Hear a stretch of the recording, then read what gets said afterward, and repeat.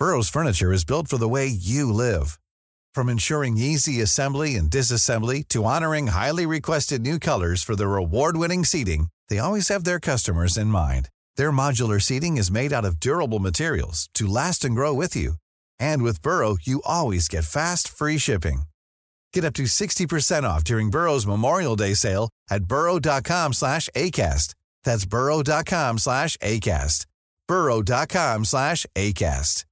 Selling a little or a lot? Shopify helps you do your thing however you cha-ching. Shopify is the global commerce platform that helps you sell at every stage of your business. From the launch your online shop stage to the first real-life store stage, all the way to the did we just hit a million orders stage. Shopify is there to help you grow. Shopify helps you turn browsers into buyers with the internet's best converting checkout. 36% better on average compared to other leading commerce platforms. Because businesses that grow, grow with Shopify. Get a $1 per month trial period at shopify.com/work. Shopify.com/work.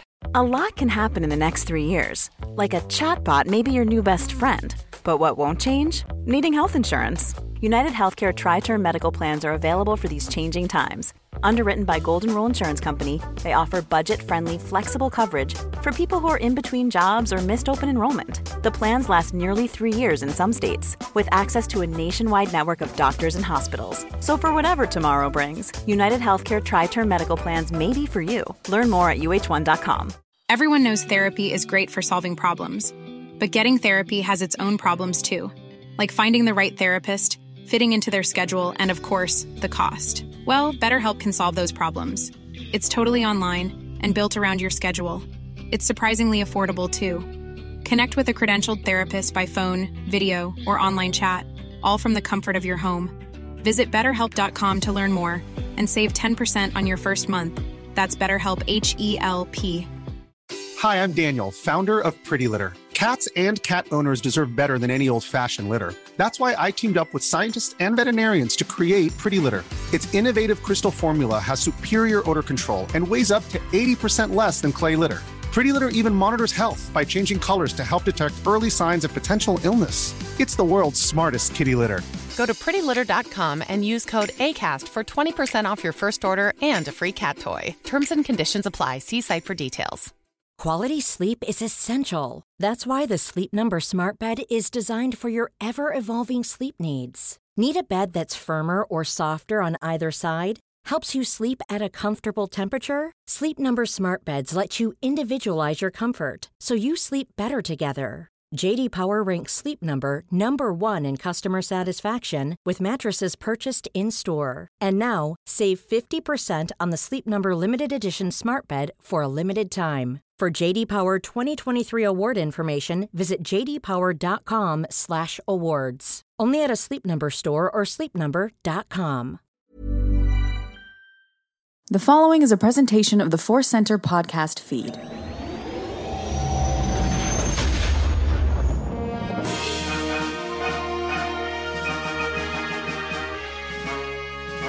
From the center of the galaxy, this is the Force Center podcast feed, and this particular episode is The Bad Batch Report.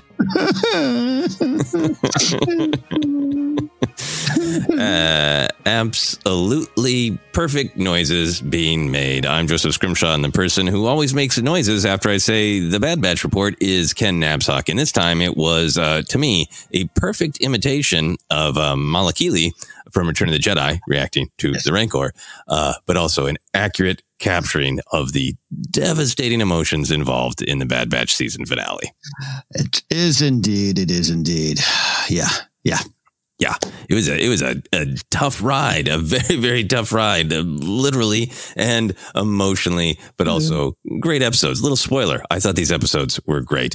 We are going to be talking about this epic conclusion to season 2 of The Bad Batch, a 2-episode season finale. We're going to be talking episode 15, The Summit, written by Matt Michnovetz, directed by Nate Villanueva, story editor, continuing credit throughout the season to Matt Michnovetz, and of course, episode 16, Plan 99. Written by head writer Jennifer Corbett, directed by Stuart Lee, and again, that story editor credit to Matt Machenovitz. It has been great to see all the names and highlight the names of some people who've been around since the Clone Wars days in Star Wars animation. These director names are very familiar, but to see some of these names really pop and to see the evolution of the style in the writing has been great. Any reaction to the credits? Great reaction. I love seeing it's an all-star of names, right? And to have Jennifer Corbett get the writing credit for episode 16, and she had one earlier, and hers kind of being, I guess, de facto showrunner. That term is such an interesting term. I didn't grow up knowing that term. I know what it is. I know friends who are showrunners. But anyways, all to say that these are the names all season long that have just delivered some of the best Star Wars that for me personally. And I love seeing them taking it home. Yeah, no, absolutely. And I hope that that Jennifer Corbett gets a real big spotlight during the Bad Batch panel at Star Wars Celebration. Let's talk about our viewing experience. This was the real time for us that Mandalorian and Bad Batch collided. As we've been saying all season, we were trademark lucky because we keep repeating ourselves. We were really lucky to have those screeners. It allowed us to pick a time to watch the Bad Batch, set it aside and give it its full due is just as important, just as essential to the fabric of Star Wars as any live action television show or movie. But hey, our screeners ran out at episode 14. So at midnight here on Pacific Coast, we had a Mandalorian do Bad Batch episode triple header. How did you approach your viewing experience of these two episodes of Bad Batch? Well, subnote to this, at 12:01, I got an email. Here's your screener link for the Bad Batch finale. Like, well, I got it too. Yeah, thanks a pad load, but not today. Yeah. If you really want to see your email, right in the middle of the screen. Yeah, we joke. Obviously, not only we lucky to have them way more serious problems in the world. That was kind of fun. It was kind of fun. For me, it was Mando at midnight and then Bad Batch early in the morning, and I had to avoid social media, spoilers, reactions, all those kind of things. And I found the way to do it because we all have that habit, whether we want to admit it or not. You wake up, you grab your phone within, I don't know, a certain amount of time, right? It's just the way of the world. In those mornings where I know I have the act of grabbing the phone is coming, but I need to stay off social media for Star Wars sakes. I go to an app that is safe. For me, it's the MLB Major League Baseball app. No Star Wars spoilers on there. And I spent some time reading that till I woke up and was able to watch the Bad Batch. Oh, that is great. My problem with waiting until the morning is, hey, I got a lot going on. I have weird dreams and then all groggy. I'm like, what's going on in the world? Is there anything I really need to know about? Oh, a spoiler for Star Wars and Marvel. I forgot. Yep. I just forget in the morning sometimes. So yeah, I went for the full midnight experience. I watched The Mandalorian. I did not check social media. And then I plunged right into the Bad Batch. I had this weird journey where I like Black Series, the 6-inch action figures. I do collect some of them, but I don't want to tip into collecting all of them. So they released our beloved Bad Batch 6-inch a while ago, and I kept hoping, like, come on, vintage 3 3/4, my preferred size. And they've released Hunter as a pipeline figure. I don't even know if we've even seen an image of him yet, but that's just Hunter. So it finally got to me of like, you know what? This is absurd that I'm waiting this long to honor Tech by owning him in plastic form. So I had ordered a Tech action figure, and I always take photos for Mandalorian of my drink and one of the action figures. I was like, hey, Bad Batch, midnight experience. I am going to take a photo of Tech and my drink. And sure enough, the second I allowed myself to look at social media again, which was after I watched the Bad Batch episode, people had responses to the image of, how did you know? And no. So I was very correct that I could not look at social media, even responses to my own entirely innocent tweets celebrating Tech until it was over. And then, my midnight experience was honestly like, love that Mando episode, wrote down notes, really, really enjoying the Bad Batch episode. And I was like, oh, this is great. I'm going to be able to watch everything and still be to bed at 2 a.m. And the episodes were so good, but so devastating. I sat up until like 3:30 a.m. just processing. And I was like, I'm going to do it. I don't always open my figures. I'm not even doing a not unboxing video. And I took the time to open Tech and pose him. And it was a little bit of processing the pain for me. Yeah, no, I think neat. I think that was shared with a lot of the community, and I like, Tech's been your favorite, and you have the great Tech tribute video out, which was done halfway through the season, so you didn't even know then. But I saw that. You even had used the GIF right on the Force Center. I did on the Force Center, and people. So the thing we didn't know, it's just Justin's favorite guy, which is why this hurts so much. Yeah, but the GIF I used too, because I wanted to really let people know that we consider Mando and Bad Batch just as important, that we were going to record this the next day. So I did that tweet, and then I was like, I just want a fun, hey, salute. So I found the GIF of Tech saluting, but in retrospect, it also just looks like he's saying, and goodbye, which is horrible. Yeah. Didn't know. Yeah, didn't know. So that was our viewing experience. We're going to get into our overall reactions, but I don't want to bury the lead. There's so much that's interesting in these episodes that's important. The discussion of what will happen next in the story, when will we get news, all that stuff. But I want to talk about Tech just off the top. How did the death hit you? Were you surprised? How did it hit you emotionally as you were watching? Take me through your journey. This is there's a lot there, and I did the crying up front. I'll say I actually didn't cry, which doesn't mean I don't cry at media, including commercials. I literally had a shocked feeling, right? Mm-hmm. And that's I think we'll get into the choice of it, but I think it is a real honest and raw and brave choice to do. Not that I want to see any of these characters die, but we can talk about what we might think happens later. But so in that moment, I just had that, and I'm not lying. I think you and I have known each other for so long. I literally thought, "Oh, Joseph,"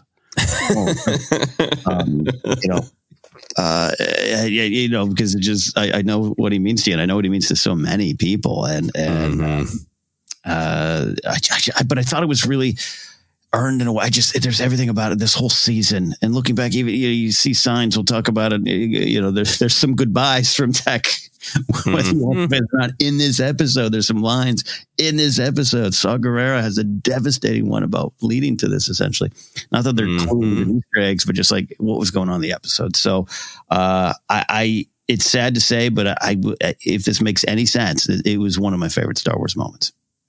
It was, it was incredibly powerful. It hit me really strongly. Afterwards, I saw some great discussion on social media of the Plan 99 theory. We've known the title of this episode is Plan 99 for a long time. You and I don't really get into looking ahead at the titles in analyzing, but a couple people had what turned out to be a very spot on theory from a while back of this is a reference to Clone 99. One of the first clones that we met who was really, really different, who was a brother no matter what, and sacrificed himself for the greater good of the clones. And people looking ahead going, Plan 99 must be Bad Batch's code for one of us has to go to save the rest. Mm-hmm. And then people going back and forth of, is it Tech or is it Crosshair? And I feel like the show did a great job of it did raise the bar for Tech. We spent a lot of time with Tech this season. Mm-hmm. He went through some great evolution. I think that's what you want to do to prepare for a loss like this. And I think it was done in an elegant way.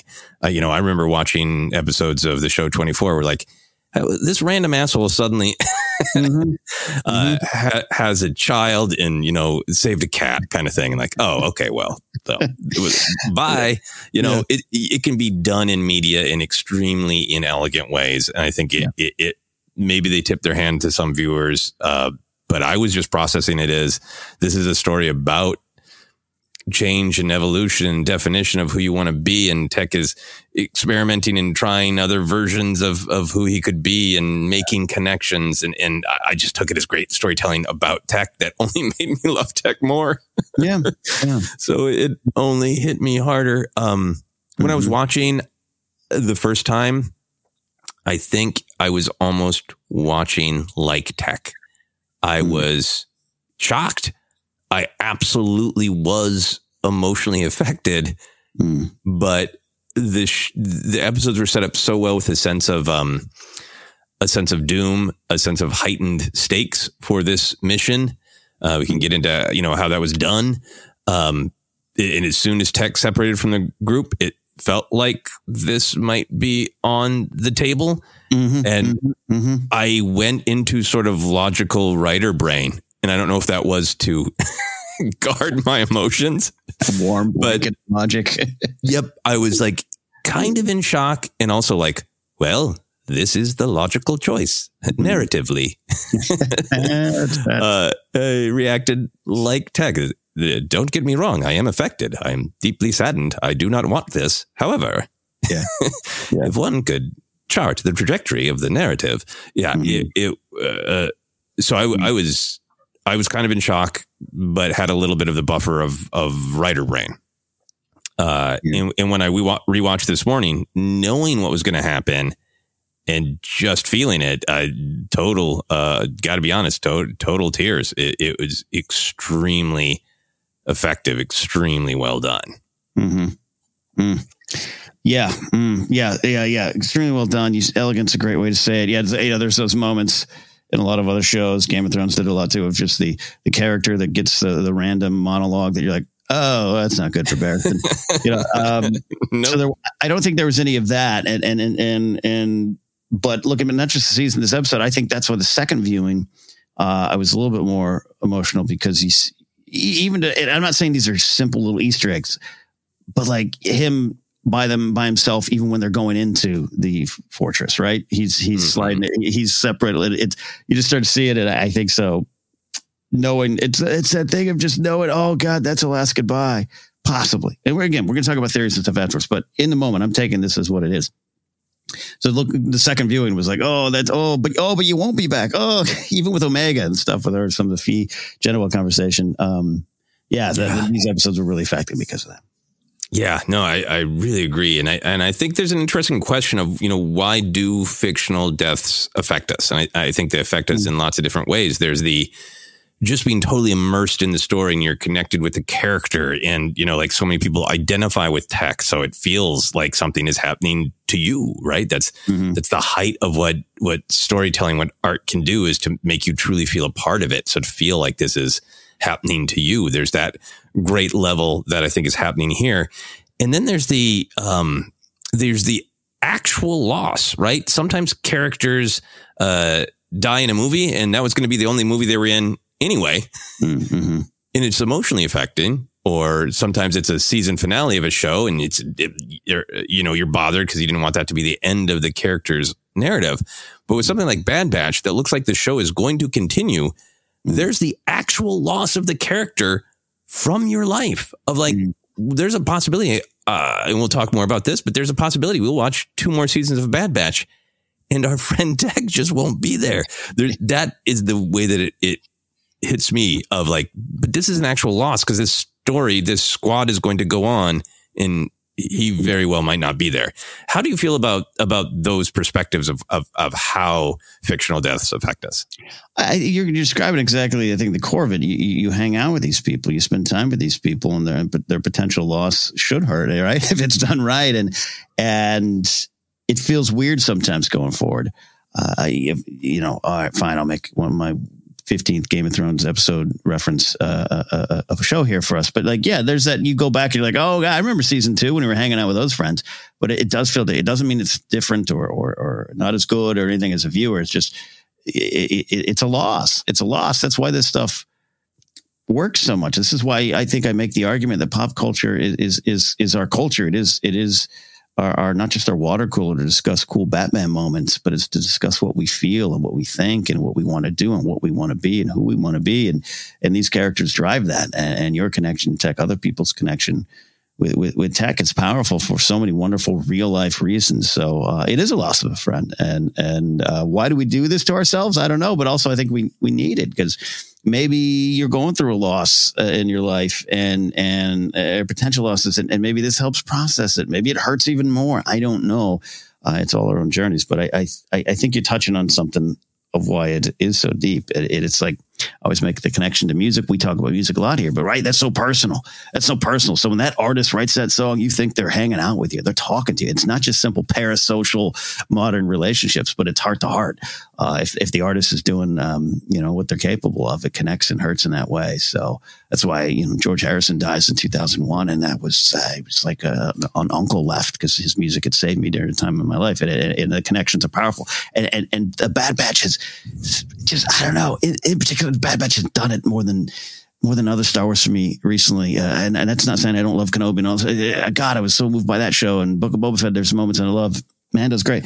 This show, it's just the 16 episode, maybe slower burn. I don't know what it was. I really do feel that it is it's a loss in your life. Yeah. Yeah, no, I think you're saying a lot of really powerful things. And I think it is one of the things that makes Bad Batch, not entirely different, because it certainly is tons of Star Wars characters that people are connected to, because they're this bright spot in this dark time in the galaxy. And even the episodes that are a little bit more fun, a little bit more character building, but the stakes aren't huge. It had this really unique, like, that you and I have talked about throughout our podcast. Other people have too, of like, I just watch them play cards. I'd watch them just have a sitcom on Pabu because I love them. I love these characters and I like spending time with them. And I think that really drove home but I want to spend more time with tech. Yeah. No, absolutely. And yeah. Anyways, we miss you, Tech. Maybe. We miss you, Tech. Yeah. And just quick tribute to the actual way the death was constructed, the way the episode was constructed. There was so much going on in heightening the stakes of it's Tarkin on Tarkin's planet, right? Mm-hmm. I will save my saw vitriol for later, but that was a part of it, right? Yes. The aftermath, not just being somewhat inventive, right? It wasn't just or slow-mo or things that have become a little, tropey. It was that, hey, they escaped their lives because of tech, but that in a visceral way, right? Omega's wounds and that long sequence of her disoriented and not even fully aware of the escape. And then the gasp when the memory came back to her. Everything in the rest of the episode, the visceral shattered goggles, the blaster in Hunter's cheek, trailing smoke from the Marauder. It's just like everything after Tech's passing is wounded and limping. Even AZ's line of, "You each sustained multiple injuries. However, you will all make a full recovery with proper treatment and rest." And it feels like he's not just talking about the physical injuries. AZ is, but I'm taking that as, the loss of Tech, and also like screaming at the screen, like, and I know they're not going to get proper treatment and rest. You can feel it. So I think everything that followed, it wasn't tropey. It was about disorientation, wounded, half strength, trailing smoke. Everything was just telling the plot, telling their situation, but emotionally, it made you feel the loss in fresh and creative ways. It's something very real about it. Even, I know what you're saying about AZ. It's a line with two purposes, but I don't know. I just like this. I don't know. The end. For instance, I think at the end of the movie Rushmore, there's a great sequence of, at least nobody got hurt. Well, I did, but the show, but it still ends in kind of a hopeful vein because that's life and process and moving on. There's something about what you're describing. Just the sequence you were, because it's the slow motion and you're looking into Tech's eyes and it's horrible. But God, the next beat where the train gets back on the track and boom, and then you go the crash sequence, and that added to the effectiveness of what it did to me, because even it's like, all right, the one tech sacrifice is why I did it to saving it, but then it's just chaos after. I love that sequence. Again, it's always weird to say I love, because we got death, we got pain, we got trauma, but the car exploding through the blurry slow motion. You and I've joked and said several times, you have the great way. Hey, I tell my wife I love her every day. I'm going to say Bad Batch is beautiful. It's a gorgeous show. This medium been around for 100 years, decades, animation. I really believe this show, but specifically season 2, has just done things that I've never really felt, not seen, but felt in animation before for me. And I'm saying a lot of people, I cried it up too.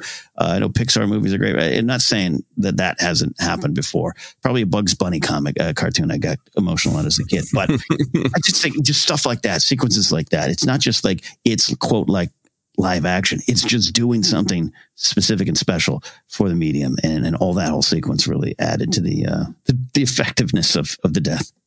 No, I really agree, and I think that's a part of my overall reaction to these episodes is that on one hand they feel so familiar and comfortable because they are building on this now, long legacy of Star Wars animation, from Clone Wars to Rebels to Resistance to Tales of the Jedi. It's doing what all those animated shows have done really well. The characters are real and vulnerable and relatable, and you're pulling for them. You pulled for Ahsoka. You're pulling for Ezra and Sabine. Tragedy when Kanan passes, and you feel Ezra's pain.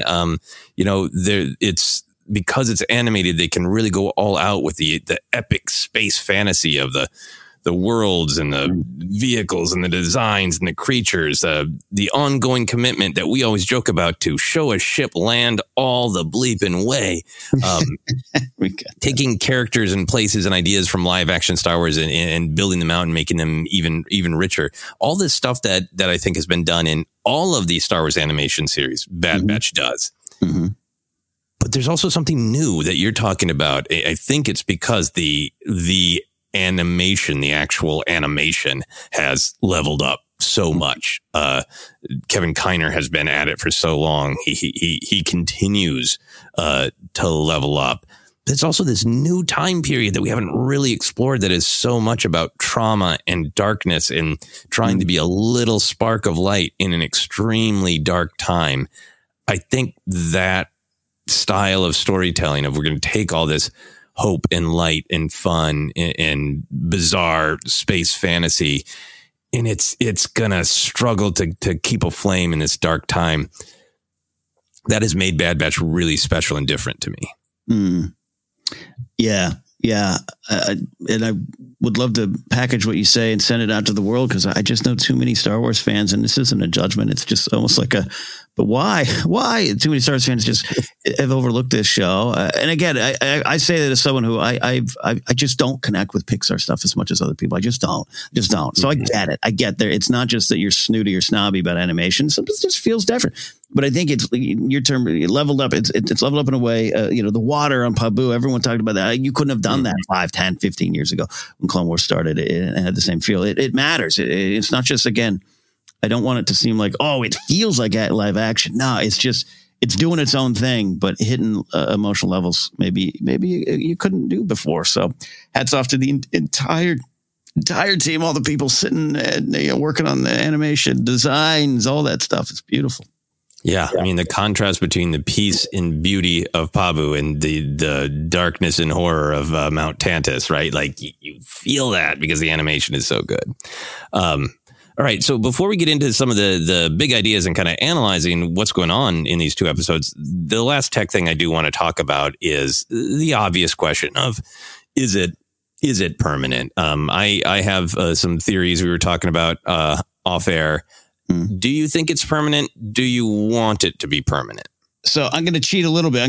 You have shared me a theory you have. We don't do theories and predictions too much around here, but sometimes when you follow the stories and stuff, it makes a lot of sense. So I'll say this right now. I heard yours, and I really love it, but love it in the sense of, oh, God, that makes too much sense. So I'll let you share it in a second. I'll say this. I think it's real. It's real for what it is in the moment. Like look, season 3, we're all sitting there at a convention, and Dave Filoni probably, because he'll still get credit, and of course he's creator, executive producer, but it'll say, do you guys want to see a trailer? And it'll show up, and Tech will be there. We're all cheering, yay, baby. Right. I could see that. And a lot of people made jokes. Or, no deaths in Star Wars are permanent. Yeah, totally. That's totally right. It's totally a Star Wars thing. There's just something about the emotions of this moment that I don't think it was played for that. Similar to the Kanan death. You mentioned the Kanan. That one is a moment that got me and so many fans. That was a tear-jerking one too. And out of respect for the moment and what the characters feel, it would be to bring him back would have to be done in a careful way. You said elegant earlier. I think that's an example. That's a good word for this example. But I personally think so. Sorry, it sounds like I'm at a sports book, not want to put my bet down. I think he is dead. Mm-hmm. I think that is it for Tech that we know. But I say that because I slide you in here with some thoughts that are, I think, really intriguing. Yeah, I think you said a lot of great things. It does remind me of Kanan's death. The difference for me is I feel like Kanan, for me, and I know other people had a different emotional journey. Kanan was the first time I was introduced to Kanan, my first reaction was, when's he going to die?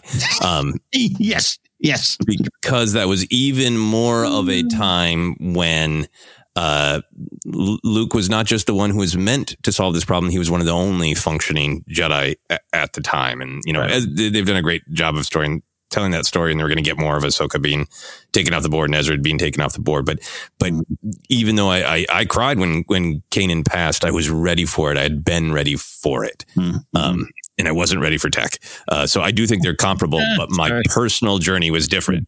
I was, I don't mean to be mean, but I was watching my clock of like, when's it happening? In that the episode where it happens, it's set up so well and Tech was an utter shock to me. But I do think the sacrifice is real. The moment is real. Mm-hmm. I'm not in any way saying like, I bet he lived. I bet he's going to be, he just needs some cybernetic legs and it'll all be fine. Right. I do think that he is gone. That is my instinct in the way it was played feels like it is sincere. Mm-hmm. What I am intrigued by is Hemlock bringing the goggles. Obviously, that's taunting and visceral, but this confirmation that remains were retrieved makes me feel like an idea that could be in play is cloning Tech, either because Hemlock thinks there's value in it. If they have, hey, we're getting lots of cloning information. We know from Pershing, they don't need a lot. Right. One strand, right? To make a replica. So I think it's possible that a replica of Tech is created. Mm-hmm. And I think that could be a really interesting philosophical, moral discussion of it'll be Tech, the person with the skills and the perspective, but not the life experiences, not the memories, not the changes that this Tech went through. So the reason that I'm not that is even a possibility in my mind is because it seems like it has interesting, rich storytelling, instead of just like, oh, he lived or, oh, they made another one. But this idea of like, we have him back, but because of the entire history of who clones are, they are individuals. They're born individuals. And even then they grow by their experiences that he is Tech and he is not Tech. He is not our Tech. So I could see something where he was actually brought back. I can see something where that maybe there's a temptation by the batch to go, we can do this. We can fix this. And maybe even an arc where Omega wants to or tries to or is tempted to. And decides to just let it be, let go. I feel like those goggles are not done.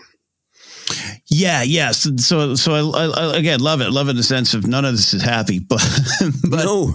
It's following the themes, and it's obviously what we do here, what we talk about here, and something that's close to your heart of following the themes. That's why I don't get into the prediction game, because often it's just, hey, what do you think is going to happen next in terms of plot, which is it's totally fun too, because I have a lot of that coming out of this episode. Trust me. Mm-hmm. But his death, and we're going to, not step on our theme talk, but I think Saw Gerrera is the heart of this episode, but it's a dark heart. I think he's the thesis, please, of this episode. We'll get into that. So, but that's why that leads me thematically to Tech's death being real as we know it now, and they won't pull back from that. And what you're describing to me goes deeper into what the show, I think specifically the season's done.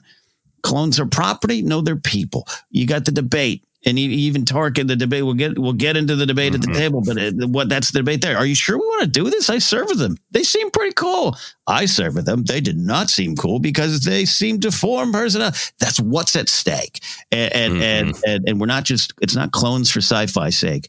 What the Emperor wants to do is impossible. We don't quite know what that is. I know everyone's excited about maybe bigger connections, but no secret that the Palpatine's been thinking about cloning stuff and what you can do with it for a long time. Zillo Beast, all that stuff. The fact that the clone army exists, like all that's there. Mm-hmm. And asking why. And the entire 7 seasons of Clone Wars over a large amount of time has been about who are these clones? The property, assets, what are they? And what you're describing, Tech coming back, or Tech being involved, Hemlock being there, the goggles. It could be as simple as I'm thinking of the Return of the King director's cut version of the Mouth of Sauron comes out and throws the chainmail that Frodo had and says, oh, he's dead, and he isn't, and hope lives. It could be that. The goggles could represent that. But I really think you got this great villain in Hemlock right now, and there's some thematic power, what you're talking about. Yeah. Yeah. And I think it will become more clear as we learn more about the next step of storytelling. Mm-hmm. I definitely hope there's a season 3. If not, I hope that there's a really great film. But we had talked about, so we should own it, that we were both getting Endgame vibes of they're going to rescue Crosshair and retire on Pabu. And there was definitely some of that, but nope. Mm-hmm. A lot more story introduced. So it was like the horror of losing Tech, and then the hope of where will the story go. And I think, as this story reveals itself of what's next, what's at stake with the newly revealed sister, I think there might be Tech's presence will be felt if it is the choice to clone him, the choice to not clone him. Or just his memory and his sacrifice and what it means and how it should be looked at and processed. I think, Tech's not dead in that way. Hey, you're breaking my heart with this to clone him or not, as if it comes down to Omega making a decision and having to let it go. It's similar to World Between Worlds. You can't save Kanan, you can't go back. God, that'll hurt. But again, you're right, Oda. We there was the thought of you and I had of, hey, this season 2 might seem to be it. One, I think we should just business wise, right? It's so tough to predict what's going on with streaming, even though animation, the lead time is very long. So you could think that, hey, maybe they got season 3 already, but things change rapidly. Just because the show's ready doesn't mean they don't mothball it, right? Just because we have episodes sitting there. Look at Clone Wars season 6 is a great example. So I think there was some fear on our part on that. Not that we're living in fear, but just some reality. But thematically, again, the themes, it wasn't, as you suggested, we talked about, hey, retirement on Pabu is still at play, but they're not joining the rebellion. The rebellion as we know it is definitely not formed yet. Rex is off. He's on, quote, a mission like that. Echo saying the stuff of it's about saving our brothers right now. That stuff seemed to have you could then this show is wrapped up and now we can go experience something else. Maybe spin off the Rex and Echo hour. I'm all for it. But they, in this finale, not only, pretty confident a 3rd season right now, but it just, it goes, these themes are still at play. And now there's some more things to discuss about those themes. That to me, it still is about the clones, the brothers, the sisters, the identities of the clones, and not necessarily we're all forming up cells to join Luthen, Mon Mothma, Bail Organa, and Perrin. No, wait, he's out. Maybe at this time he's in. You know what I mean? And so that's why I still think, we're dealing with that to the end. No, I really agree. I think that a lot of the possibilities are still there, and I'm excited that there's more storytelling because I think they deserve even more room to breathe. But I think we're kind of right in them setting up the possibilities of where this could go. So, let's get into that's just our quick overall look. Now let's really dive in. God bless you, Four Center fans. You go on long journeys with us, and I love y'all. I love y'all. Yeah, I mean, I just felt like we needed to talk about the tech of it all at the top. And hey, we're not done. We're going to dive into the big themes, the ideas at stake in this two-part finale. I think we're going to similar places, but maybe have some different words for it. So I'm very curious to see how you thought about what was at stake in these two episodes. Where'd you go? Yeah. Oh, righty. Let's see the big ones. This is one of those moments where I definitely have some notes, but I really kept focusing on two big ones here. And I think there's this continued thing here about we get clones as people, right? Which seems like almost a generic jokey bumper sticker, but it's about making choices for themselves and making choices for the benefit of others as opposed to the property they're viewed as. Definitely by Hemlock saying that. I even love some of the stuff later on with Hemlock. I'm fascinated by your paternal instincts, Hunter. Like, do you think you're people? Like, there's that kind of angle. There's no choice. They're property. They'll have no choice to submit to my things. But the other side of that is again, they were viewed as assets by the Republic from a certain point of view. Not saying that everyone thought of them as just that in a cold sense, but we've seen that struggle. We saw the Pong Krell of it all, but even some of the Jedi having to, how do you form the bonds? Yoda's lessons from the beginning, the very beginning. But I was in my head of like, what does that really mean? Got it. Clones are people, but about making these choices. Hemlock saying they have no choice. And then you got Tech making a choice and making a choice for others. Was a big one for me. And then I'll slide in here and we'll keep going. But that leads into, I'm not just making a Last Jedi reference, but save what you love, not fight what you hate, right? Or as I call it, Saw Gerrera's slide into madness continues. And out of that, the finer pinpoint theme I want to put out there, Joseph, is that line I think you and I are talking about. And I'm actually kind of paraphrasing some of it. Saw saying, "Hey, you want me to save a few prisoners? We're trying to take down an empire." And then him saying that you have to sacrifice for the greater good. And my thing out of that is, then what is the greater good? And this is an episode and a series that's analyzing that as well. Greater good, awesome. What is that? And these two episodes kind of zeroed down on that for me.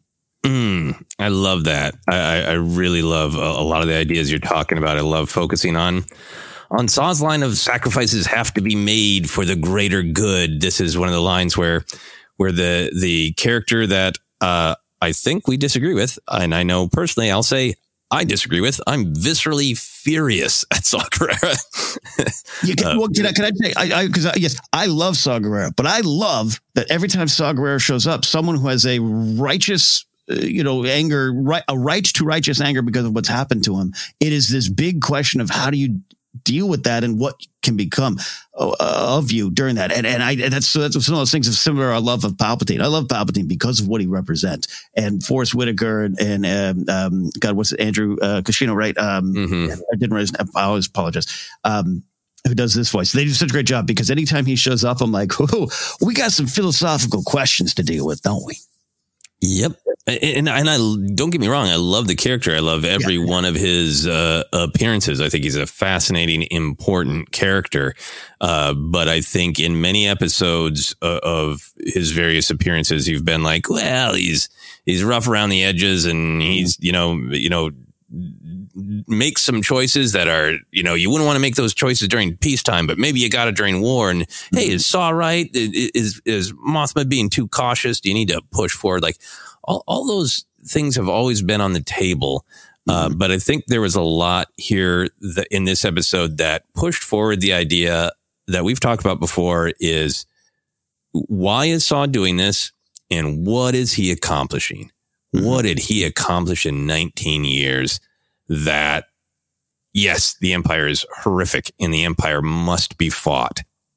But are you just lashing out in anger because it makes you feel better, because it makes, every Imperial you kill, you feel like you are getting back for Stila. You're getting back for losing Onderon. Every scar that they've given you, you're giving back to them. Is that where it's coming from? And if that's where it's coming from, are you actually accomplishing anything? And what are you hurting along the way? And I think he says the line, sacrifices have to be made for the greater good, which is also the philosophy that leads Tech to execute Plan 99 and make a sacrifice for the greater good of the squad. But there's a contrast of Saw. The thing that Saw is fighting for is ill-defined and ineffective. And what Tech is fighting for, what Rex and Echo are fighting for, all the fights that we've seen the Bad Batch do have been precise, and they could tell you exactly what the greater goods are. Like in the con side, we took these risks. In the pro side, we brought Gungi back to his people. We know what the greater good was. We know exactly what we were risking for and why. Yeah. And this whole episode, what happens to Tech hinges on, why are you doing this? What exactly is it accomplishing? And the overall way that I kind of looked at this big picture theme is the idea of evolution versus repetition. And the Bad Batch really representing inability to grow, to change, to adapt, versus Saw just punching the same wall and barely making a crack and claiming he's making a difference. Just to kind of go into some of the details and the supporting evidence, right? The Bad Batch as a squad and as individuals really challenge themselves to change. And all of the horror that is rained down on them in these episodes is explicitly because of the repetitive choices of Saw and Sid, who cling to repetitive, destructive ways. That's my big picture thesis. Yep. But if you look at what's going on in the episode, as a squad, this discussion about evolution has been hanging over them since the beginning of, who are we now that we're not soldiers of the Republic? Are we mercenaries, rebels, bounty hunters? Are we like Echo and Rex, saviors to the helpless? What are we?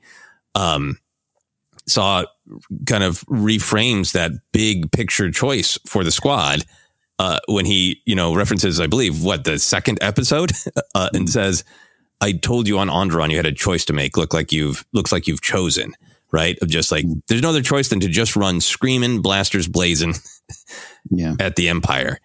And finally, after all of this, these whole 2 seasons of storytelling, Hunter and Wrecker do make their decision. And we get this great quote from Hunter saying to Omega, the galaxy has changed, and so have we.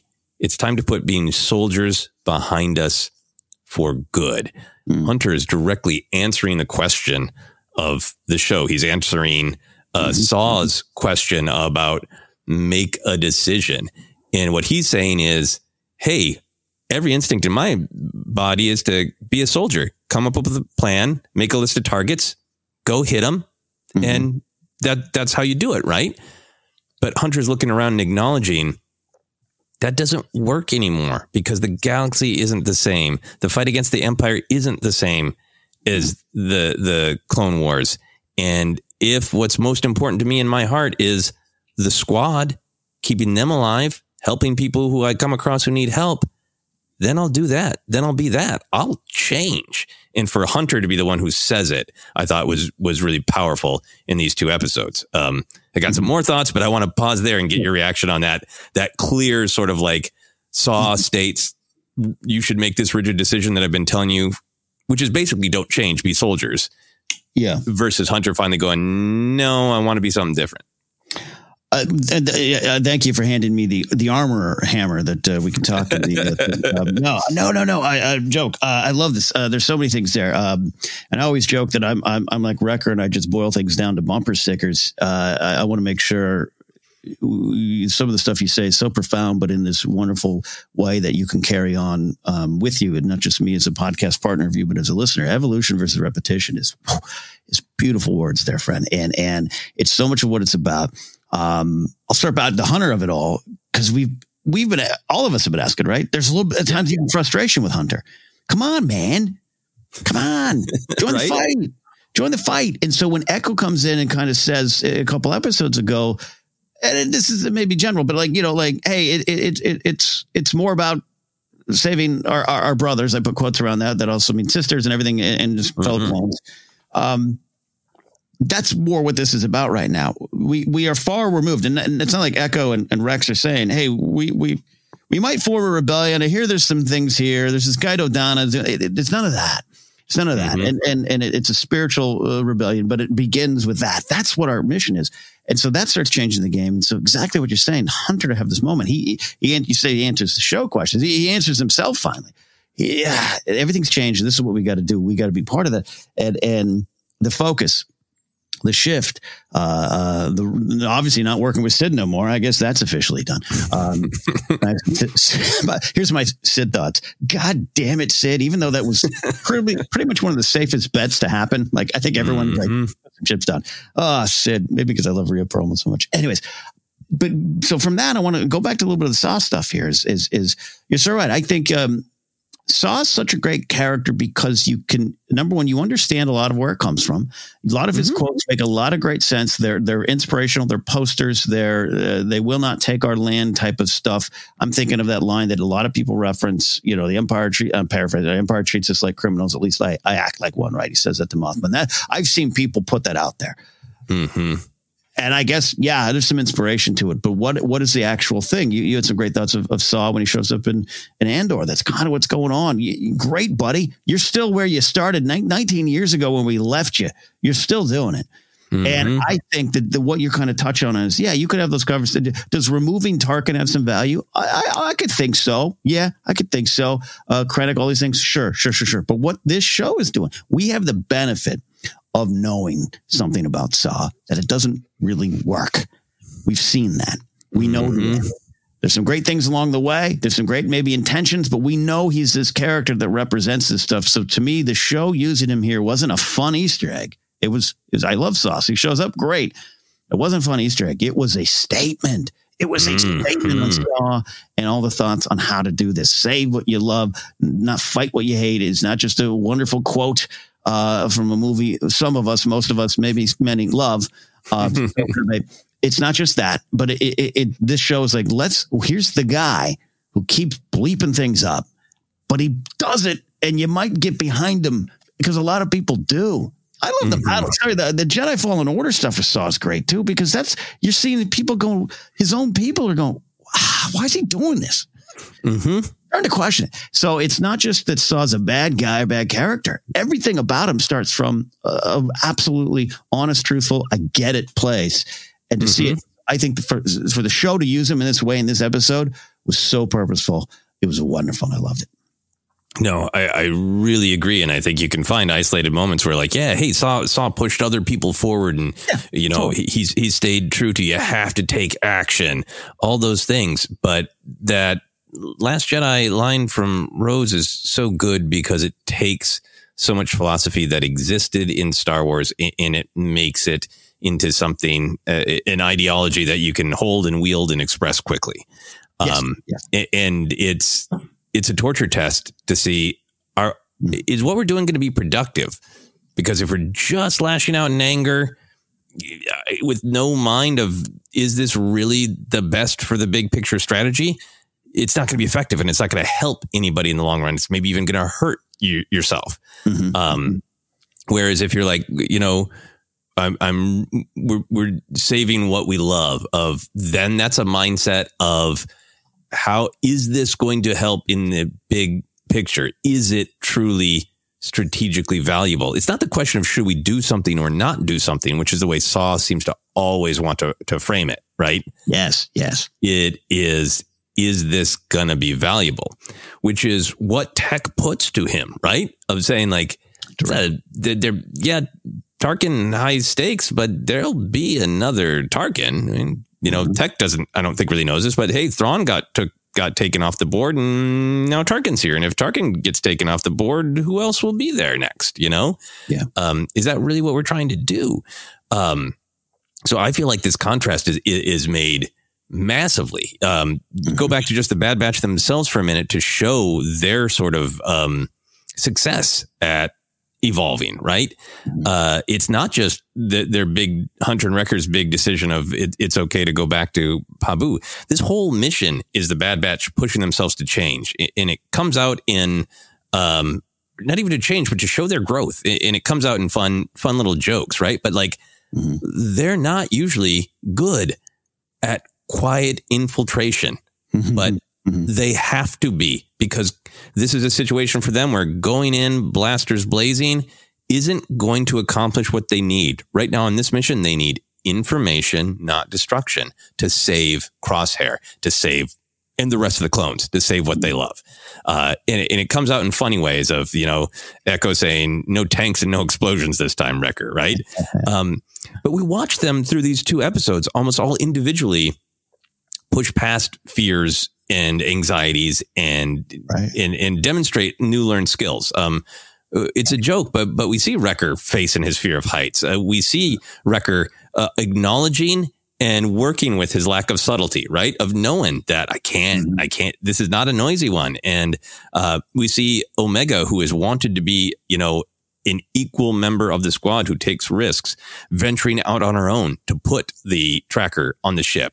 Per Wrecker's suggestion, Wrecker is there not just worrying about her and containing her, supporting her as a full member of the squad. So it's a small thing with Echo, but I like how we were reminded of he is aware that the Empire systems have evolved, partially in response to the big, loud, explosive things Bad Batch has done in the past. He's aware for this. You know, Hunter makes this big decision that we already talked about. There's all these images of change, growth, evolution. Perhaps the biggest, Tech gives his life for literal forward movement. That's one of the things that makes it so powerful and so painful to watch him fall and to see that train engage and fly forward, you know, it's literal in the visuals. And I think the stasis and the repetition of Saw is there too. It's this, his blunt, angry, pointless attack. It literally is shown to stall the Batch's evolution. The Batch is moving forward. They took a massive risk, did a mission that they're not normally good at to keep it quiet, and they were on their way out, even after Saw bleeped it up. And his pointless, angry, just wanting to hurt him, attack literally stalls their physical movement forward, and Tech has to give his life to get that forward movement back. It is Saw's fault. It is Tech's choice, but it's Saw's fault. And I will give you the talking hammer back. But the other thing that's important to me is Tarkin, his planet. If you know those things, those are high stakes. It makes it even more frightening that they are there. If they're caught, they are in trouble, right? And to see the image of this fortress, you know, embedded in rock above the clouds, it's so brutal and it's such strength. And all of Saw with his fury and his commitment that attack is the right thing, he wounds the base a little bit, but it shakes a little bit, but nowhere near enough to crumble. In that image, that idea, that is the Empire right now. And that's what Saw won't reckon with. The Empire is too strong. And what the galaxy needs is what Rex and Echo are doing, what the Bad Batch has done. Rescue people, help them, get them back on their feet, build coalitions, save what you love to prepare for the fight in the future. Because this isn't the fight right now. You're just, you're throwing eggs at a tank and patting yourself on the back, Saw Gerrera, and you got Tech killed for it. Work it out. Joseph. Great. No, I love this. Take the talking hammer all day. No, it's yours now, because I just wanted to get through that picture, that the movement versus the lack of movement, the lack of effect of Saw's petulant little raid that that Tech tries to talk him out of, I feel strongly about, obviously. Yeah, well, obviously, because he hurt your boy. No, he got your boy killed. No, because there's so many wonderful things in there. Because I think it's, again, going back to even just the lines of Saw and what he represents. It's easy to do what Saw does. If you ain't blowing him up with me, you ain't doing nothing. Right? Mm-hmm. Easy to get behind because that does sound good. It probably feels good. When he pressed that button, he probably felt so good throwing that egg at the tank. He turned around and walked away and said, let's have omelets. And the thing shakes. Krennic gets a little nervous. Ramadi's a little like, well, I don't like this. And Tarkin's like, don't worry about it. And so, again, we have the benefit of this. But we keep going to, the save what you love, not fight what we hate thing. Great. When we've all been familiar with that for years, but you're so right. It's just connecting to what's been present in Star Wars since the very beginning. I think we could say safely. But the two measure them out. This is that statement, that philosophy in action. What has Tech done? His stuff has literally saved people, sent them forward, as you pointed out so well. And Saw, you've destroyed some ships and some troopers, and that's it. You have fought what you hate and got nothing. You save what you love, and potentially you live for another day and live for the fight. And all this to say, my final, I guess, point in this section of our conversation about it is it's again, it's easy to look at what Saw's saying and going, yeah, might makes right. Let's go do this. Let's take some rocket launchers and fire them at a mostly civilian event, as he does in the book, Rebel Rising. Excuse me. It's that there, but it's all. So it's easy to be like, well, are you suggesting we shouldn't fight? No, to your point, Joseph, the fight will come. This is stronger. This will make us stronger for the fight, and this will make the fight have more impact. And fight. I don't necessarily mean to suggest in real life that's the action, the actual physical action that we're here to take. And sometimes the real world and Star Wars can mix in dangerous, confusing ways. I want to try to be clear about that. But that whatever quote the fight is, capital F to you. In order to make it stronger, you got to build from here, and it begins with what you're seeing here. That's what Rose is saying. That's what Star Wars is saying, and that's what Tech did in this episode. Yeah, no, I really agree with you, and I think it's great to make it clear that the question isn't to fight or not to fight. It isn't just step back and assume that things will get better eventually. It's not any of those things. And there are moments, I think, where the rebellion stalls out and they need a push from somebody like Jyn or Raddus, or even Saw himself sometimes. But in this instance, everything was in that scene when Hunter and Tech confronted Saw and his friend who he got wounded, perhaps killed. And another nameless casualty. So Hunter kind of makes the argument of like, we're trying to save what we love. A bunch of clones are being experimented on and imprisoned. We are here to save what we love. And Saw is here to fight what he hates, to just bring down the Empire. And Tech makes the very logical argument of like, well, they're just going to be replaced. And there's actually a lot of valuable intel. So nowhere in that conversation is don't fight, just sit back and accept it. Right. Yeah. It is, how are we going to move forward? How are we going to fight? What's the smartest way to fight? What's going to get us what we actually want in the long run? And you're right. These conversations can bleed into the real world. And I do not want to take anyone's anger away. I think a lot of people have every reason to be angry and every reason to have a lot of fight in their spirit. And I think that we should, but I'll pull back to just something that affects me, because there are things out there in the real world that affect other people more directly and have different lived experiences. And I'm never going to tell them how to feel or how to respond. But for me, like just for, say, voting, there are, policies that matter to me that,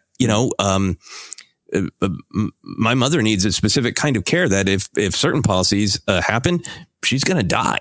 And if other policies happen, she's going to live. It's life or death to me. And I want to just swear at people on social media, but that's not going to do anything.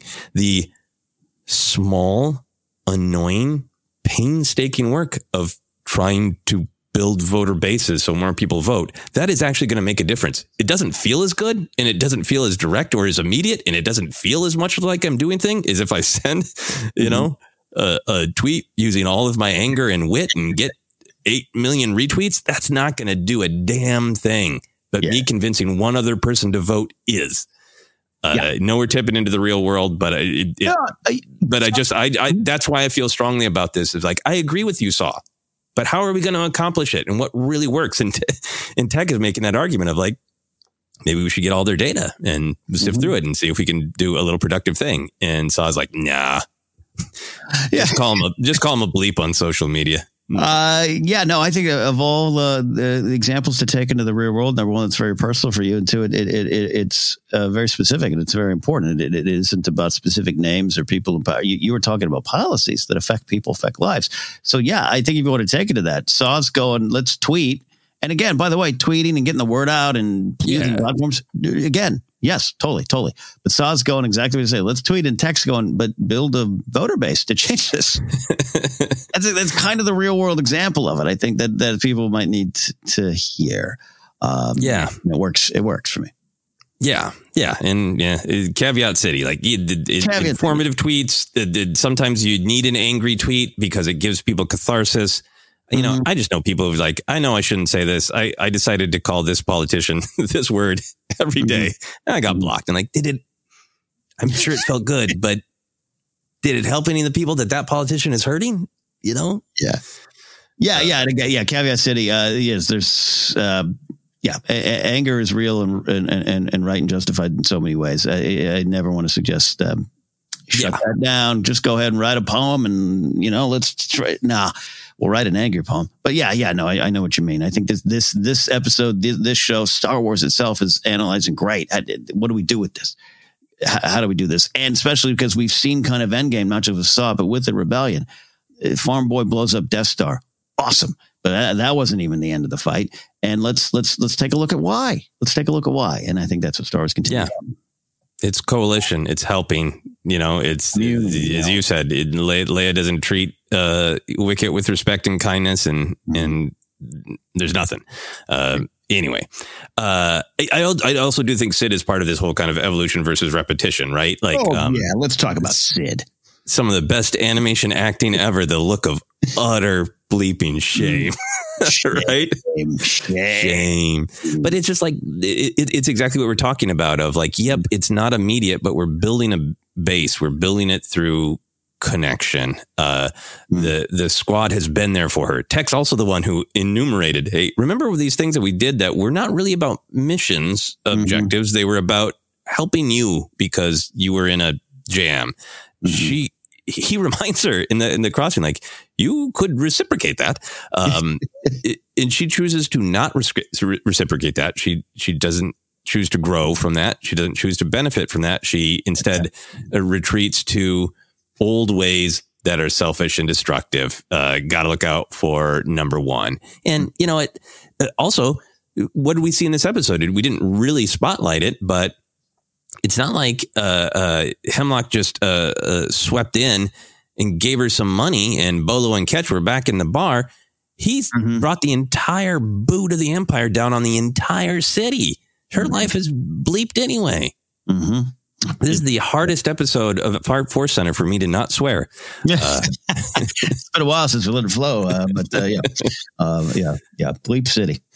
Yeah. So what do you think about that? About Sid is also a picture of just repetition, refusal to change and evolve. Yeah, there's something about her as a character we've gotten to know, and I think that there's a little warmth we might have for her, right? And sometimes it's like, I think maybe I find this in real life too, not to take it to those dangerous spots, but hey, sometimes your actions don't line up with your heart, and I know people like that. I think I experienced that in my own life. It's like, I know what my heart is, but man, some of my actions outside of it don't seem to sync up with my heart. And you might have shame with that. Or you might have fear. That's a big change point for Sid. What Sid was maybe asked to do by herself, more than even the gang, to not report them, is a big change. It's a fearful tightrope walk forward, and it's not always easy to do. But so you then just going to hold on to this. I need my bar. I can't walk forward. I can't do this. And not only do you not go forward and you affect and hurt those around you, but it's not even good as what used to be. Like you said, Ketch and Bolo are going to be replaced by Stormtrooper 1 and Stormtrooper 2. So I know maybe it's a messy example of real life stuff, but yeah, it's so my anger at her isn't just how dare you. It's like, how dare you do this to yourself? You did this to them first and foremost, but you did this yourself. It doesn't match with who you could be. It does not match. You could be better. Look at your reputation from Malegi all the way down to Fee General. Everyone's been saying to us, this is why this is a plot point that was easily predicted, but everyone's saying this about you, and it doesn't have to be that way. You don't have to be that person. Your heart is better than that. Let your actions follow that. Yeah. In terms of a plot point, it wasn't like what it had been, set up, and it was more like, when's that going to happen?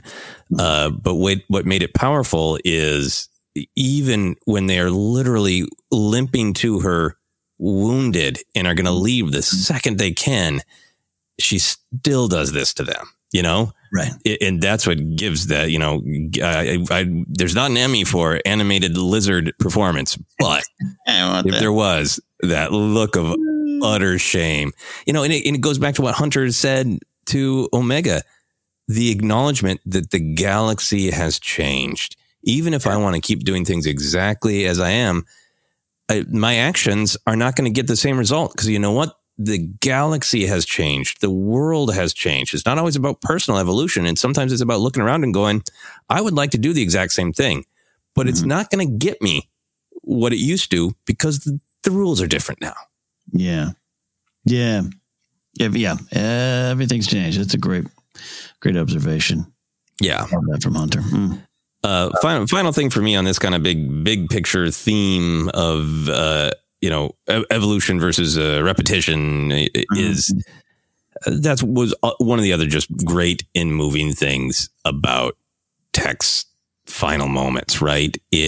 In some ways, it is the most Tech ever, right? He has analyzed the situation. It is, he's doing in the math in his head about how much Wrecker weighs and the tensile strength of that steel and the angle of those V-wings. Like, he knows down to the facts. He knows, right?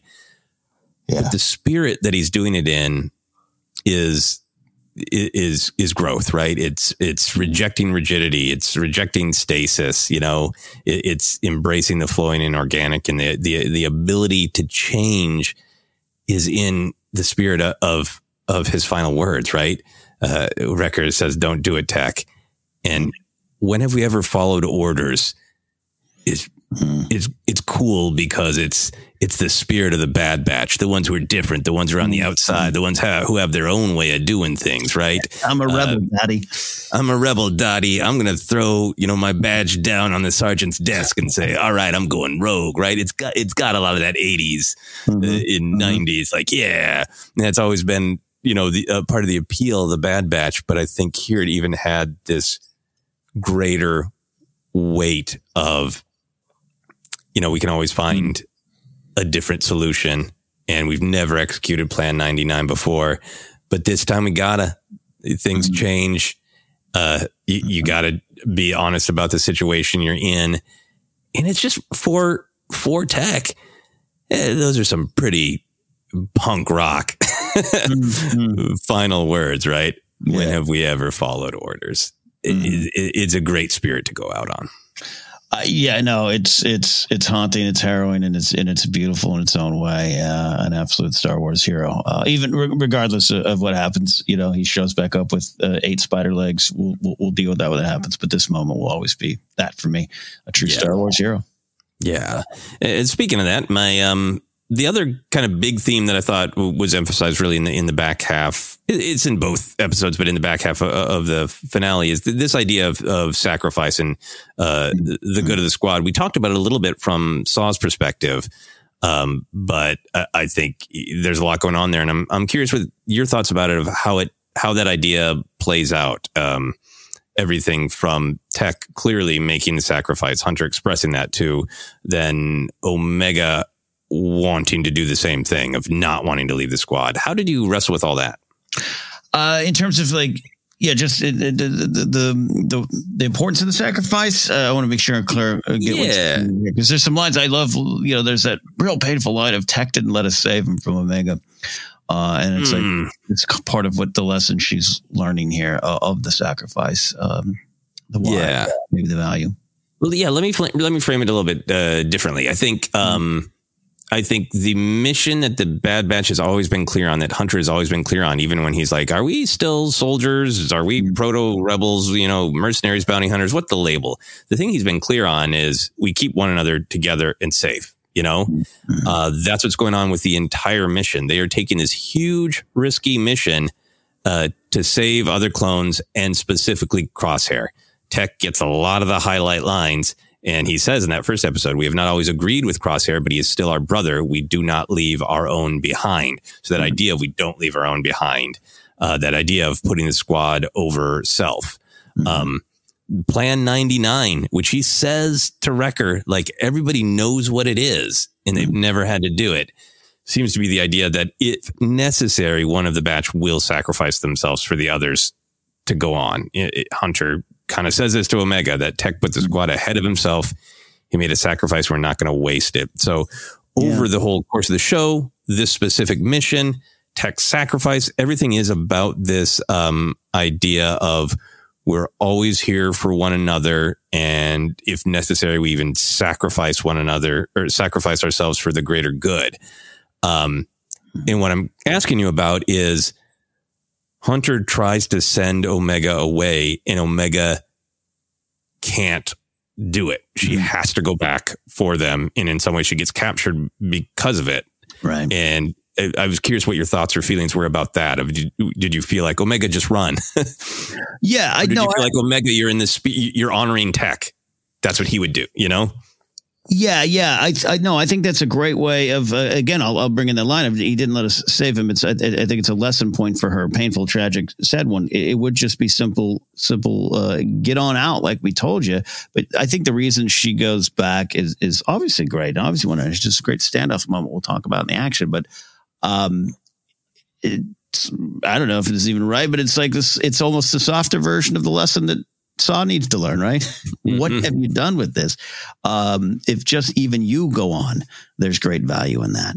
And maybe it's hard. Maybe that's a real life connection too of when you're the one has got to go and someone else, you feel the weight of someone leaving you behind. Yeah, that's tough. That's tough to manage. But I think I just think it's not just because she's just young, but she hasn't felt the weight of it yet. And I was not upset at Tech, not upset at Omega. I get it. I think I would have done the same thing. Why wouldn't you have done the same thing? But that goes to what is the greater good. It's the same question, just a softer version of it. Yeah. Yeah. It's just one of those, like, it's just so heartbreaking of you. Like you want them to be able to all escape together. And, it ends in a fascinating place, but, just continued the pain and the confusion of course, Omega doesn't want to lose them. And she's trying to be a member of the squad of like, yeah, I know the target's on my back, but I'll pop my head up and risk myself, for the greater good of the squad. I thought was really, really powerful. And I love that the ending of this season is a setup to continue this idea of being there for the people you care about, right? We're set up for a story that is all about like, okay, now Hunter's got no ambivalence. He's got a mission. We're going to get her back, and we don't stop searching until we do. I almost wanted him to turn to the camera and say, do you hear that, Bob Iger? The third season could always already be greenlit, could already be in production, very, very possibly. But, as long as you don't do the Willow thing of put a first volume on the shelf and have 2 more volumes of your show. And then it's heartbreaking when we learn we're not getting the second and third volume. Don't end your show like that. No, but I'm with you on that. He's speaking, Uncle Bob. Yeah, he's speaking to all of us, I think. But it is, it is powerful. Do you have any other big picture thoughts on the themes, the ideas of this finale? No, I wasted all my theme ammo on those two big ones. Well, it's extremely, extremely important, extremely well said. Let's take a quick break, and we're going to dive into some of the action, some of the comedy. There was some comedy, and a lot of big canon and lore questions, and a lot of I think fun questions about what could happen next. So all of that in just a moment.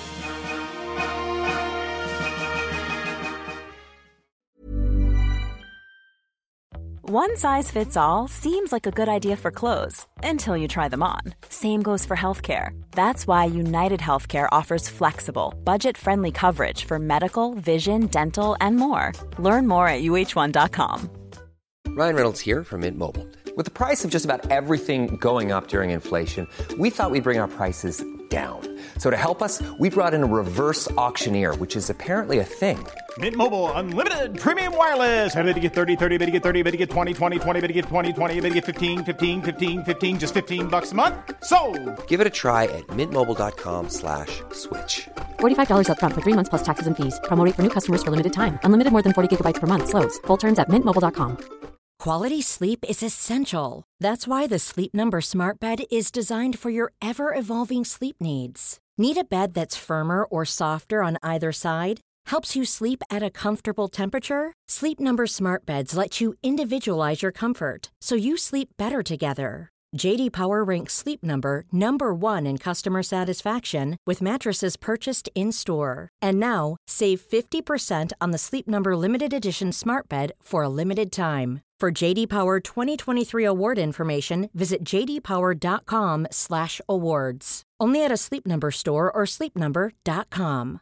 Everyone knows therapy is great for solving problems, but getting therapy has its own problems too, like finding the right therapist, fitting into their schedule, and of course, the cost. Well, BetterHelp can solve those problems. It's totally online and built around your schedule. It's surprisingly affordable too. Connect with a credentialed therapist by phone, video, or online chat, all from the comfort of your home. Visit BetterHelp.com to learn more and save 10% on your first month. That's BetterHelp, H-E-L-P. Hi, I'm Daniel, founder of Pretty Litter. Cats and cat owners deserve better than any old-fashioned litter. That's why I teamed up with scientists and veterinarians to create Pretty Litter. Its innovative crystal formula has superior odor control and weighs up to 80% less than clay litter. Pretty Litter even monitors health by changing colors to help detect early signs of potential illness. It's the world's smartest kitty litter. Go to prettylitter.com and use code ACAST for 20% off your first order and a free cat toy. Terms and conditions apply. See site for details. Burrow is a furniture company known for timeless design and thoughtful construction and free shipping, and that extends to their outdoor collection. Their outdoor furniture is built to withstand the elements, featuring rust-proof stainless steel hardware, weather-ready teak, and quick-dry foam cushions. For Memorial Day, get 15% off your Burrow purchase at burrow.com/ACAST and up to 25% off outdoor. That's up to 25% off outdoor furniture at burrow.com/ACAST.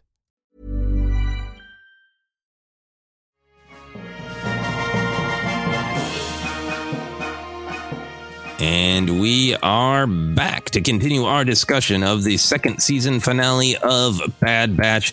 I've calmed down. I've worked through some of my frustration with Saw Gerrera. I love the character, but this episode, man. Anyway, let's get into some favorite action moments. Ken, there was some like great fun pew pew pew, but also a lot of high stakes pew pew pew. What did you like?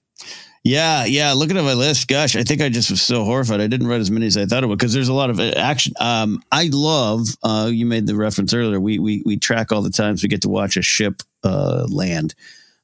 There's something I really liked of watching. It's an action. I count this as action because it happens so much in the show, but of watching Hemlock land and walk, and guards are like talking and the music's playing, and then it goes to like if you push in on Tarkin's compound. You could have just started there, right? So that just reminded. This is such a choice with the show. You can make a Filoni reference if he's been having us watch Ship land for years, but so is George. So it's a choice, but it's a real choice with great purpose. I just loved watching Hemlock kind of land and go into the evil. Yeah, the shot of the ship landing was so great because in an episode that did remind us multiple times of the clones' evolution and their individuality, to see his ship land in that lineup of just, brutal sameness to the point where it became a plot point. They're so the same. We have to risk ourselves even more to figure out which one is his. It was a good action shot landing that led to some action. Yeah. For me, the squad's initial suction ascension grappling guns to the sky rail, it was cool. And oh boy, I normally go on about how much I like fights that happen in high places. And I did like when some of the stormtroopers fell from high places, but I don't know. I'm going to have some high place trauma after this one. But I really did like that. That attaching to the sky rail was real cool. Yeah, it's not something I could do easily. Yeah, maybe not at all. Someone asked me, after Star Wars Celebration, I might swing through Paris. I know it's an interesting time over there right now, but I'm planning to be there. And someone's like, "You're going to do the Eiffel Tower?" I can't because of the heights. And I'm like, I love heights. Oh, the fallen gets me. So I don't know. I'm with you. Once again, I'm with you, Rick. Eiffel Tower is pretty cool. I haven't been there in a long time, but there were no stormtroopers. Just some weird displays of statues. Anyway, I also really liked the Echo's crane swing of the V-wing. That was great teamwork. Great. Omega did a great job. The hiding sequence is great. But the swing of the V-wing was great creative action from Echo. And, I don't want to take this too far. It's a crane, and cranes exist in the real world, but it looked a lot like the crane that used to come with a couple of original Kenner Star Wars playsets. There was the Droid Factory playset, and I missed that one somehow. I had the Jabba's Dungeon playset, which was a rework of the Droid Factory playset that was a series exclusive. But it looked a lot like that crane, so that was fun. Yeah, no, I love that. The Wreckers V-Wing Smash Distraction, patent pending. Absolutely. Other action moments for you? There's one moment in one of the firefights where Hunter is using the Stormtrooper as a shield. And that was one of those, hot damn, Hunter, what are you? Yeah, okay, go get him. Yep. I love it when, Hunter is sometimes ambivalent. So when Hunter's all, let's go, it's so great. I love the shot where Wrecker throws a stormtrooper into several other stormtroopers. There were several moments, some exciting, some sad, where we were reminded of it's hard to take Wrecker down. And I like that one. Yeah. Until you do. God, it was painful later. But God, yeah, with the collar. In the second episode, for an action moment of Echo blasting the formerly Republic gunship with the stolen Imperial Walker, it is a cool action moment. It was all right, at least Tech and Wrecker are going to be able to fight another day, kind of thing. Yeah. But there was also something about again Hunter saying that the galaxy has changed, and to see a clone shooting down a gunship, right? Yeah. And being times have changed. That's not a good ship anymore. No, yeah, no. It was so Star Warsy, right? Obviously, dancing Ewoks there, but yeah, I'm with you. Yeah. Any other action moments for you? I'm gonna go. I'm going into episode 16 here. Let me make sure. Yeah, I mean, I don't know. The entire sequence with Tech. Yeah. The reason I say it's a top flight, heroic action, sacrificial death, and sad and all that kind of stuff. But we've seen that that's happened before, not just in Star Wars. It could have easily just been a tropey moment. Could have easily, you could see it coming. And by the way, I do think you see it coming. That's part of the pain, right? Even his line as the show's going along, there's a line he has earlier where he's like, "This is going to be a problem." And then there's even earlier where he says, "I don't like this. We should leave." Right? All that stuff's building up to it, but just the execution of it. Watching it again this morning, the break and the V-wing extension, perfectly edited. It's a great sequence, despite the sad ending. Yeah, no, it is a really top tier action sequence. The shooting back and forth is really visceral. You can feel the impact. There's a bunch of great individual action shots. That one stormtrooper who just kind of falls into the clouds, that really reminds you of how far Tech has to fall. is visceral and great. The V-Wings, we've talked about the V-Wings really, I think it started in Revenge of the Sith, but really in this era being the proto TIE fighters that have that same horror to them. Tarkin's callous, like, I don't care if some of the troopers fall. I know what I'm doing. Shoot them down. No mercy. Let's go. It was sometimes when a sequence is set up where you are told by the story, you are told by the narrative, the hero has to make this bad choice because there's no other choice. You don't believe it because the hero is such a, so great. You're like, well, I feel like I've seen them get out of this situation before. What was so great about this action sequence, it was like, they're not getting out of this. It made me feel like this was worse than any other situation I've ever seen them in. Yeah, no, there's a moment I think Tech is when he jumps onto the train cars there and he's climbing up and you think, okay, and then it like kind of falls again and he falls back down. That was my moment. That works. And then there's a moment with, you talk about made me think of it, the stormtroopers are shooting back and forth to the other car. There's a moment, Hunter's there giving cover fire, and it's around the time where he says, Wrecker, get him up here. Like, what are you doing? It's almost like he's going, I've seen this episode before. Let's do it. We save him. Let's move on. And there's a sigh. Talk about the acting, the animation. It's the voices, but also how it's animated. There's like a sigh. He clunks against the wall. He's exhausted from shooting those stormtroopers and the tension of them. There was this little beat that I loved that added to it too. And kind of love talking about. Yeah. There's fun pew pew pew, and there's real scary pew pew pew, and this was extremely effective. Yeah, he takes out shoots down a V-wing with a blaster. That's another great moment too. I love that. Hey, yeah, I think I might have actually accidentally put that in the wrong. I might have put that under comedy. I meant to include that the Hunter's bullseye that knocks one V-wing into the other, right? And you're like, yeah, that's the Bad Batch, but then there's still another, and then a whole other fleet comes in, right? They're outgunned. The Empire's got them, Yeah, I love it. I've also side meta note. I've done that on our notes before where I've put a real violent action moment in comedy. And the next day I'm like, why did I think that was funny? Oh, I put it in the wrong section. I love Omega. I said earlier, I call it the Indiana Jones Raiders of the Lost Ark standoff moment. It's not, I don't think, super intentional, but it had that vision where Omega's got the bow, and it's like when he's got the RPG, the rocket launcher pointed at the Grail. As soon as you get the Ark of the Covenant. It had that vibes. And this show's had a lot of those Indiana Jones adventure serial vibes all the way through it. I think it's one of the things I love about Bad Batch. So I'm not saying it was a direct, hey, what if Omega did this like Indy and, Hemlock didn't eat a fly accidentally like Belloc, but it just had that energy, a moment that you can't get out of, right? So even that action, I'll blow it to heaven. I'll blow that Ark of the Covenant to heaven. That you can't, right? You can't. Mm-hmm. So she's talking tough, but there's not, a great way out. Yeah. So let's see if we can find some moments of comedy and whimsy. There are definitely some. Where did you go?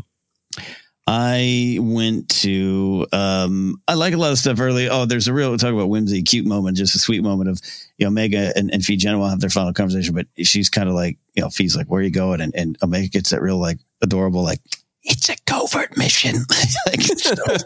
Right? Yeah, I love that there.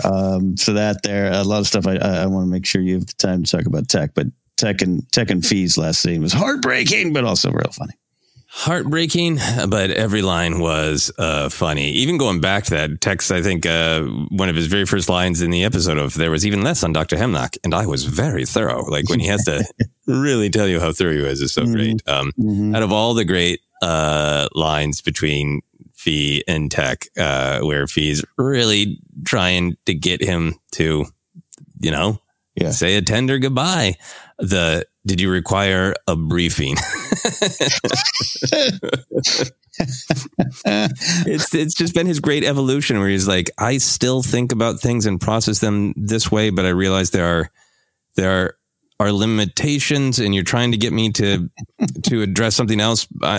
So I'm going to acknowledge it, but I'm going to use the words in the systems I know. Like it's, when she tells him the lights coming on Pabu are beautiful. And I believe he's like, that's one way to quantify it, right? Like he's acknowledging, but he's still acknowledging through his perspective, and the total great straightforward joke of, oh, did you need to chat through that? Did you need to work out something out of, did you require a briefing? beautiful. Yeah, there's the exchange is so you were just going to leave without saying goodbye. A real sweet, flirty line, even, right? And his that is correct. I was dying laughing because not only is it a funny moment, like I'm not necessarily like this anymore, and I'm definitely not comparing myself to Tech, who I think is sweeter than me in those moments. But like, I used to not really say like hello or goodbye to people, and people would be like, "Why?" And I'd be like, "Well, I know you. I walk into a room. I don't need to say hi to you. Like, why? Why would I need to say, like, I know you? Now I make sure I say hi. But so I really love that little moment. Yeah, absolutely great. I'm going to bet that you have this one on your list as well. It's a tech line, but it's a record joke. Tech, it's just funny, Tech saying we must be precise because when wouldn't he? But we must be precise, and everyone turning to Wrecker. I laughed out loud. How'd you feel about that one? I mean, I've lived that one too. So yeah, I get it. I absolutely love that one. And it's yeah, it's the humor in the show is so sharp, and that's a great example of it. Yeah, absolutely great. What else do you have on your list? Oh, well, 2 moments left here for me to discuss. I'm going to stand up for my guy Wrecker. I don't love to see mouse droids destroyed, but his RIP mouse droid oops moment was, all right. He wasn't precise, and that's a good thing. That it was hilarious, just the full stomp and then they kicking it off his foot. Much needed comedy. It was great. The foot thing was because it's so good you mentioned the foot thing. So when he stomps it in that brief moment, I thought, oh man, I'd probably have trouble getting that off my foot. Oh, there we go. He's shaking it. It was priceless funny. Mm-hmm. So I got one more. I'm curious if you have the same attempt to find comedy. What's your last one? It's a 2-line exchange. The lines are Echo, gotta be Echo. I just really like it. Yeah, no, that's nice. Yeah, and that was a much needed hooray. And yeah, the record just ripping open the cuffs is great. This is a pretty dark entry on comedy, but it did kind of make me laugh in an ironic way. When Wrecker is there at the bar, just distraught, and right before she reveals that she's horribly betrayed them, Sid says, "Here, this one's on the house." And there's kind of this energy like this is this hugely magnanimous thing that she's doing, is giving him one free drink after his brother died and before he's arrested. A little too little, a little too late there, Sid. You jerk. Yeah, no, when I love and what I so love about that is that obviously suggests that she's just been charging them the entire time. It's like when you go to a club as a comic and you get one free drink as a comic. Great. But our job is to sell drinks. We're making sure that your audience gets 3 drinks and you can't even give us free drinks for the night. Some clubs do, by the way, but it's always that energy of here you go. Here's one. Somebody invited me to do a convention once and wanted me to frankly talk to some people who are very successful about doing the convention. And I was like, oh, cool. Let's, hear the kind of different rates and the different ways that people do this. And the person was like, here's the deal. We don't pay you anything. We don't pay for your flight. We don't pay for your hotel, but we allow you to sell your own merch and we don't take any cut. Like, thank you for the generosity. Awesome. I'm down a couple thousand and I don't have enough merch to even make half that back. Awesome. Thank you. Yeah. Thanks. Here, this one's on the house. Yeah. It was the way the person said it. It was like, it was like, whoa. Yeah. Anyway, moving on to, a bigger section this episode, which is the canon, lore, connections to other stories, some of the big stuff about what might happen next, honestly, going on here. Obviously, we're going to talk about Tarkin and everybody at the briefing room, but I want to start with the big surprise at the end of Emery Kerr. I had definitely, we had talked about the fact that she's played by Keisha Castle Hughes. It's got a Star Wars connection there, played some other roles and a Game of Thrones, I know. But I had been like, oh, you know what? How every once in a while, even though the animation actors are fabulous, you could tell like, oh, this main actor didn't have a role this week. So they're voicing the side character. At first I was like, oh, is that Michelle Ong, which is, weird. Anyway, you know what I mean? Yeah. So I was surprised that it was Keisha Castle Hughes. I had that thought, and I didn't pursue that thought any farther to this surprise and great conclusion. Did you see the surprise clone sister coming at all from the similarity in voice? Yeah, and it's been well. Let me step back. No, in no way should anyone give me credit for thinking about it. Okay, let's start there. Because I'm like, I was joke, but like I always got a lot of pals offline. Hey, what do you think's going to happen in the show? I'm like, I don't know. I'm not that smart. I just wait for the next episode, and I'll tell you what happened in the episode. Because I also like to be surprised. But no, and I think even in our Discord, our Force Center Discord, there's a lot of wonderful discussions there, and that had come up a few times of Castle Hughes and just where she's from, how she sounds, and so I think again it made a lot of sense. But I definitely love the reveal, and it was done in such a ominous. There's no sweetness to it, but at the same time, I was like, oh look, you got a sister. It's like, hey, your family goes through. And there's just been some questions about her before, even with Crosshair had stunned her instead of shot her. Mm-hmm. Yeah. What does he know? What does he feel? All that kind of stuff. So I think it was leading to something, and I absolutely loved it. And it's the old Clark Kent take the glasses off thing. I mean, come on, it worked on me. Yeah, you won't recognize your own adult face. Fair enough. Yeah. If you wear these glasses. Now we're just going to go into some fun speculation responsibly. How many sisters do you think there are? Do you think this is the beginning of something new, or do you think there's only her, only a few? I mean, it does seem like she is Omega with the age advancement that was done to the other clones. Mm-hmm. But do you think it's just her, or do you think there's a whole group of sisters to be met? It opens up the possibility, and I think that would be great. I think I would prefer it's just her, that there's something special about Omega, and that there'd be equally something special about Emery. That's why I go with it. But I think it could be intriguing the other way around too. Yeah. I think I'm definitely happy to see where the story goes, and I have great trust in these storytellers. It's a fun surprise reveal. It is this fun of, we've been following the clones forever, and we've been introduced to, Omega. We've been introduced to the trans clone sister in the publishing side. But honestly, the idea that it's not just brothers, there are sisters out there too, is exciting to me. It's inclusive. Yeah. It's what other stories could be told. What is, obviously we're going to probably get Emery's story, but even if there's 7 of them, right? Like, right. Where are they in the galaxy? What are they doing? What were they made for? What have their journeys been? Have they been through some of the same things that, the brother clones have as warriors? Were they made for a purpose? Were they given individuality? Being able to tell some of the similar kinds of stories that we've told with the brothers would be great to be able to explore from a different perspective. I absolutely think that'd be a solid idea. Great way to look at it too. And I definitely would follow that thought. Yeah. Have and to see it through Omega's eyes, right? Yeah. Yeah. What do you think her, again, this is fun speculation. Do you have an instinct on her allegiances? Do you feel like she is totally down with everything that Hemlock is doing? Does Hemlock know, or did she infiltrate? I don't necessarily think Hemlock knows, nor cares nor understands. Right. So let's say he does know. Neat might be his reaction. Great. Add it to the file on Google Docs. I don't care. Yeah. More property.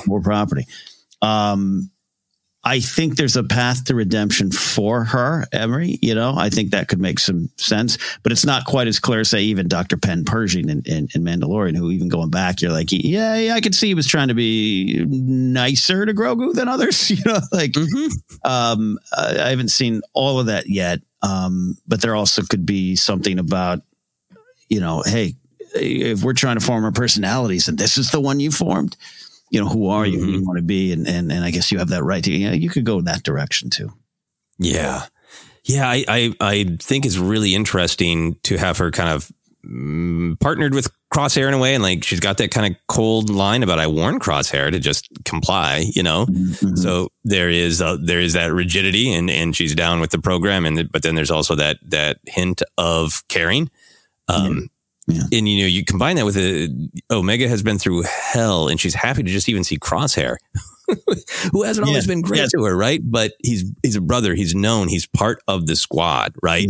Yeah, so then for her to be presented not only with somebody who will maybe change her understanding of herself, but maybe somebody else who should be a part of how she defines her squad, sets really interesting challenges up for Omega. Yeah, very interesting indeed. Yeah, can't wait to learn more.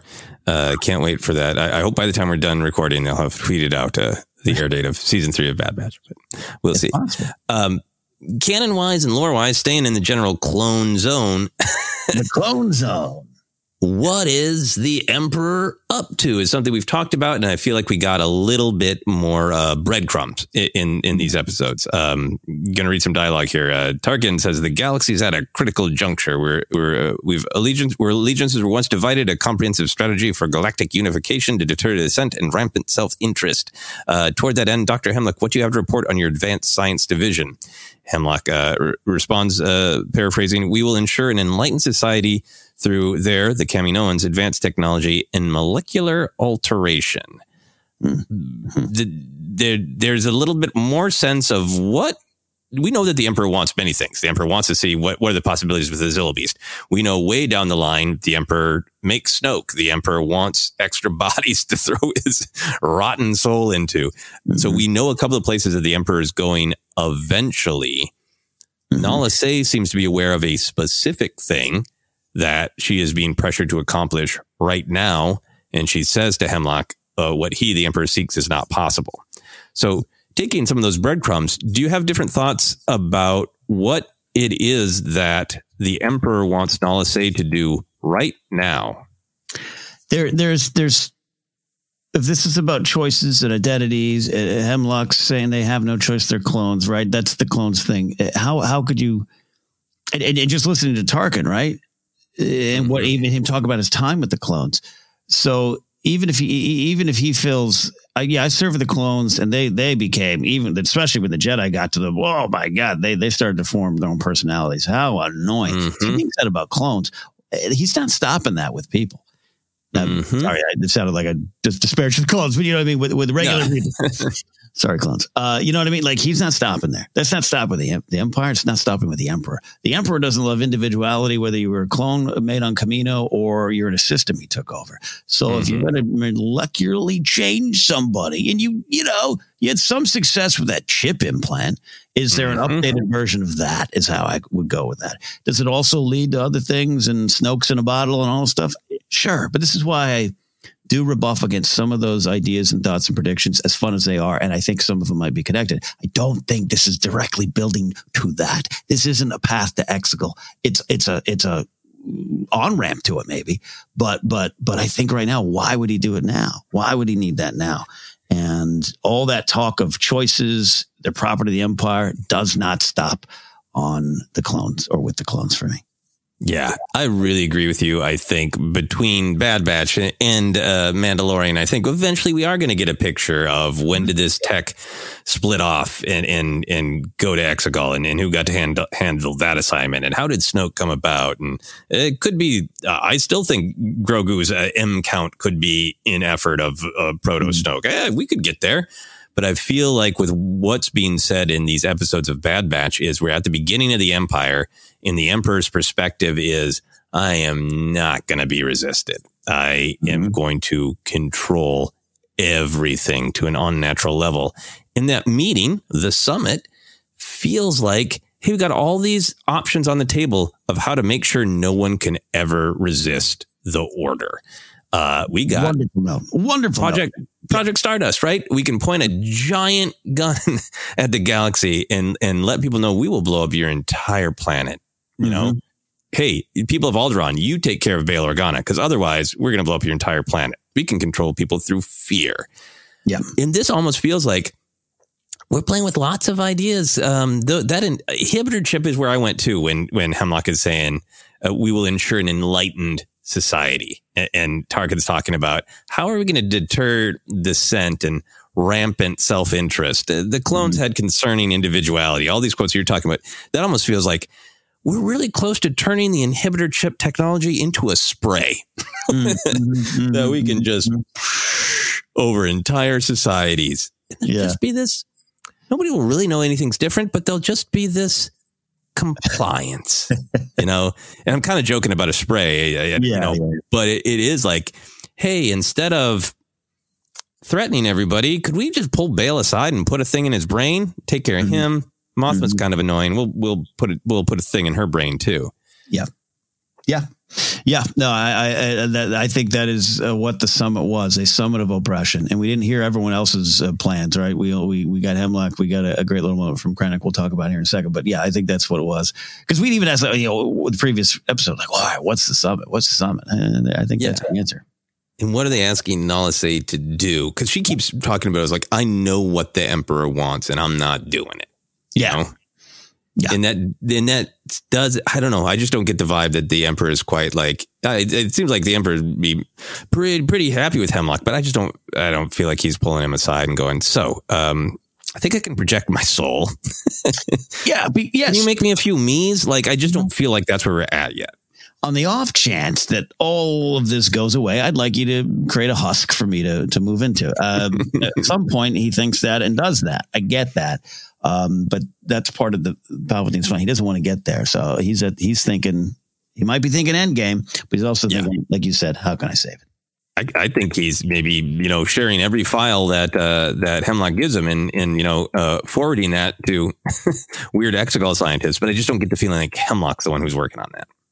Yeah, you and I had this conversation about Gideon, but it's about Moff Gideon and Mando, to me, still being the big bad. And yes, I know Thrawn's out there on people's dream list, but it's again why Mando to me isn't exactly directly connecting to what comes later, because it just works for what. So even if Gideon has this, he's got some going on with clones and Persian and all that stuff, we still kind of feel that the way of the Empire is Palpatine goes, great, yoink. That's for me, not you. And I think even that, Hemlock's not trying to work around the Palpatine or do things just for himself, but I think there's the same kind of energy. Oh, great. And by the way, I'd also love to create some vats of Snoke over here. Thank you. Yeah. And maybe Snoke is an offshoot. We had mystery vats with the upsetting shapes in them, ambiguous upsetting shapes in them. So that it is all on the table. It is just, I think similar thing. I think they're just a few more steps along the path here and in Mando. Getting on to that Imperial meeting. Well, for one thing, it takes place on Eriadu. I wrote it out phonetically. Eriadu, Tarkin's home planet. We hear about in the novel Tarkin. It got some great stuff in the High Republic where the Nile cross the Eriadu and they show they warn them they're going to show no mercy, and then they show no mercy. No mercy. Tarkin is makes his choices like we all do, but also a product of his merciless culture. And that's the planet we're having this little meeting on. Yeah. So at the meeting, of course, Tarkin, Krennic, Hurst Ramadi, who is a not even named background Imperial in A New Hope, later named. And then in Rogue One, he features in comic books, a recast in Rogue One. Then the other person there is Barton Coburn, who was a Republic official who appeared in the Clone Wars, in the Citadel arc, the Zygerian Slavers arc, and even in Ahsoka's trial arc. I don't have super strong memories of him, but I really like that they used somebody who has worked with the clones. And if you want to go back and look at it, you can. So I want to be sure to talk about all of them. But did anything jump out at you about this meeting, about who was there? How'd you feel about it all? It was odd to say fun, right? And I love my Imperial officers in a weird way, but it was a roll call of terror. I didn't, the Coburn one, that makes sense, but I'm with you. I don't have a strong memory.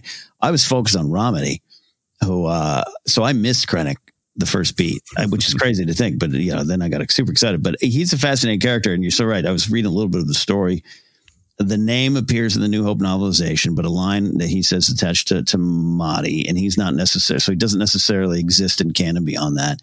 Then he's kind of brought up. Jason Fry kind of brings it back and names away. The name doesn't emerge till like 2014. It's such a fascinating tale because I've just assumed I've known that guy for 40 years, but essentially I did because he's in A New Hope, right? It's all connected. So I was excited, folks. It's also the same actor from Rogue One who's voicing him here. So I was so lost in that suddenly I was like, who's the guy in the white? Oh God, it's Krennic. Yeah, Krennic popped for me right away. It was the night of casual Zeb and then casual Krennic. Just whoop! Oh, here we go. This is great, absolutely great. And then as it went on, I was like, oh, are we just not going to have Krennic speak? And then he has the one line, "Yes, Governor Tarkin," credited to Ben Mendelsohn. So my question for you, Ken, is did Ben Mendelsohn drive up to recording studio, say yes, Governor Tarkin, and leave, or is that pulled from Rogue One? I think there's a collection of Rogue One lines, but I'd love maybe even with a Zoom link. Maybe they emailed Ben Mendelsohn a StreamYard link and said, "Can you just do one line? Can you just say yes, Governor Tarkin?" Yeah. That was great. Great to see him. And I do like that he was the one who was the most panicked by what was happening. Yes. Yeah.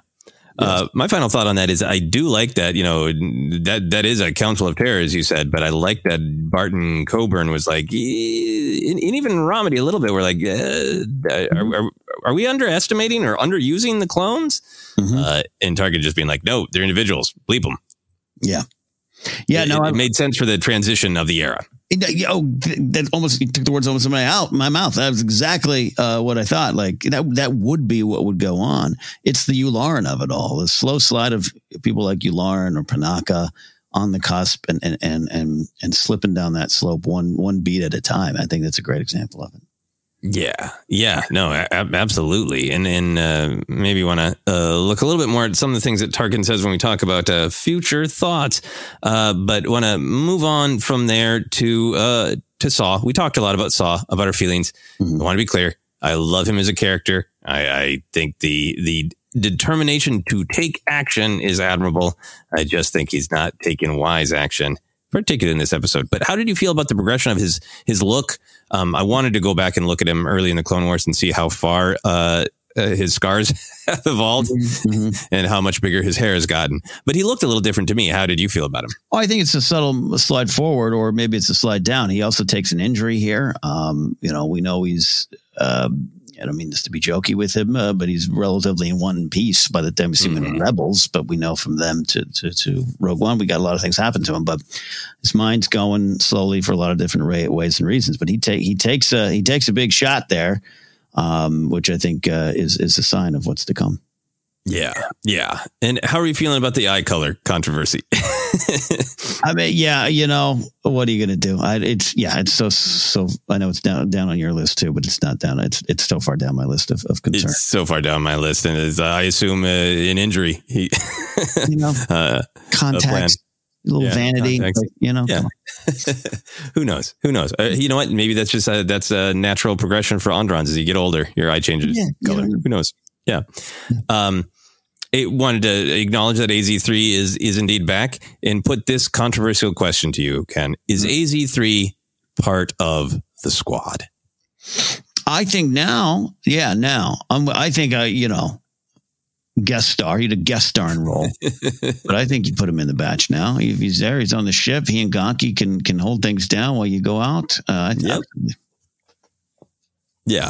him in. Yeah. I'm for AZ3 being part of the squad.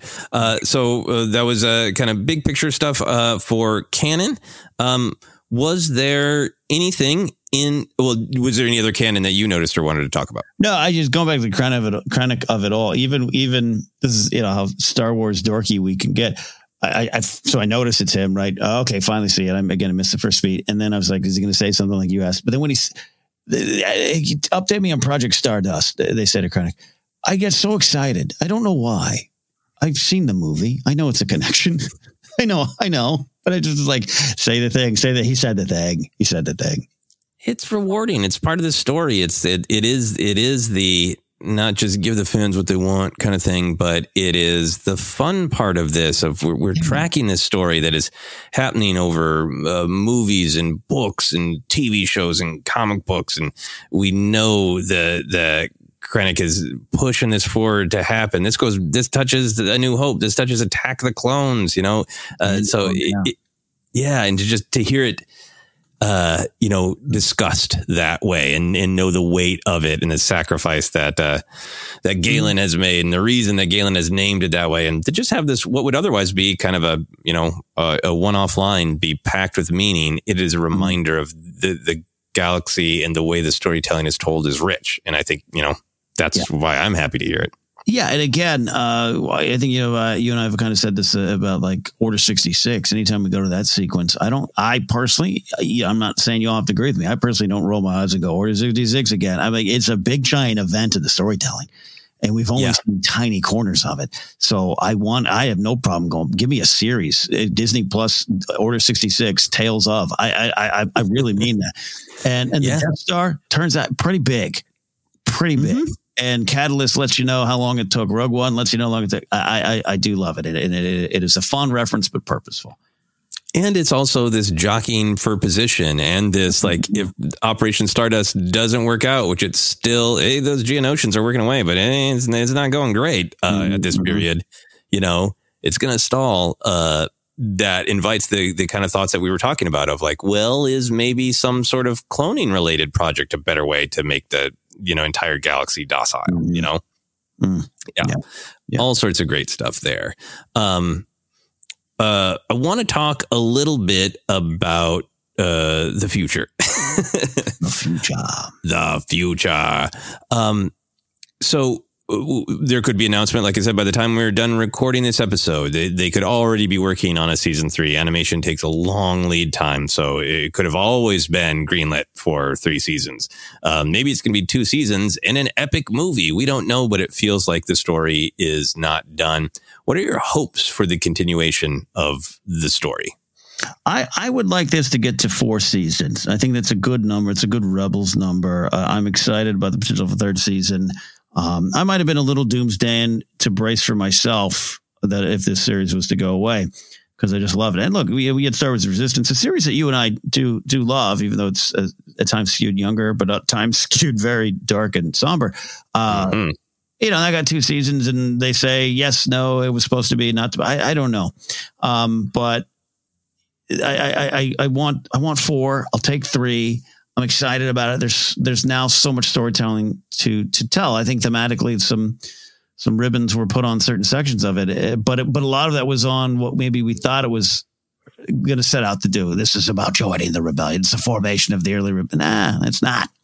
It's not. Mm-hmm. And so because of that, because of the focus, especially as it became so clear in the last 3-4 episodes, there's definitely, it's not just plot points that can go on. It's the thematic lessons and moments and everything that we love so much can go on. So I'm excited about an announcement. I just, just the state of the industry, not to be again doomsday, but like you could have an entire 16 episodes locked and loaded, and if they don't want to release them for whatever reason, would seem stupid. They don't. And that, there's so many creators, Netflix, Hulu, all those things that have dealt with that. And Star Wars is not immune to that. No.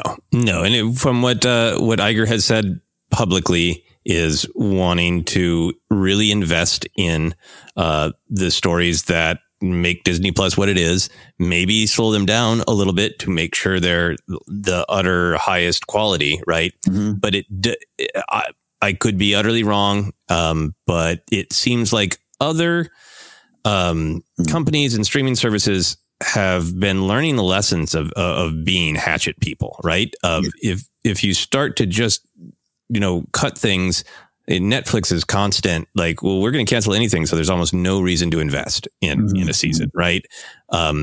Everything going on with Warner Brothers that I think has made DC really shaky, where, who knows why people didn't really turn out for Shazam 2. There are multiple reasons, but one of the reasons that people are discussing is, well, before this movie even came out, we were told it wouldn't tie in necessarily to the storytelling going forward, right? So I think that relationship with fans, that kind of more modern promise of we'll finish what we started, is a strong part of what keeps something like Star Wars healthy, that keeps something like Disney Plus healthy. And I think even if it was, Bad Batch was supposed to be 4 seasons, they're not going to let it dangle is my hope, that there's going to be enough business awareness that maybe you're going to do 3 more seasons. No. 1 season, I think that could be happening behind the scenes, but I think it will. I think it will finish. I think so. And I think we'd be, we're going to get a 3rd and blessed for a 4th. But if they want, if they want to go that far with it, again, I still joke, but sometimes I could see this does spin off into, Rex and Echo's grand adventures. Why not? Why not? And then one of the things about the Bad Batch, I've seen this even in our own Discord this morning when I was in there on Force Center, like you and I talked about it. I didn't love those Bad Batch episodes in season 7. I liked them. I didn't love them. And when this was announced, I went, okay. And here we are 2 seasons into it. And this is some of my favorite stuff. So it's been a great journey. Yeah, no, absolutely. And I think this show has progressed to have such a focus, not only on the era and the kind of unique stories that you can tell there, but to make it about the clones.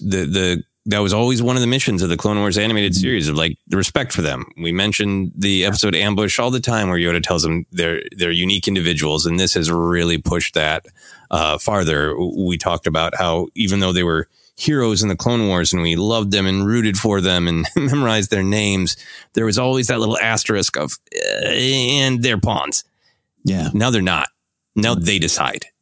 And it's so wonderful to cheer for them with no asterisks, right? We know they're not going to topple the Empire tomorrow. I guess there's that asterisk. But beyond that, this is the clones getting to be who they want to be and handling their fate.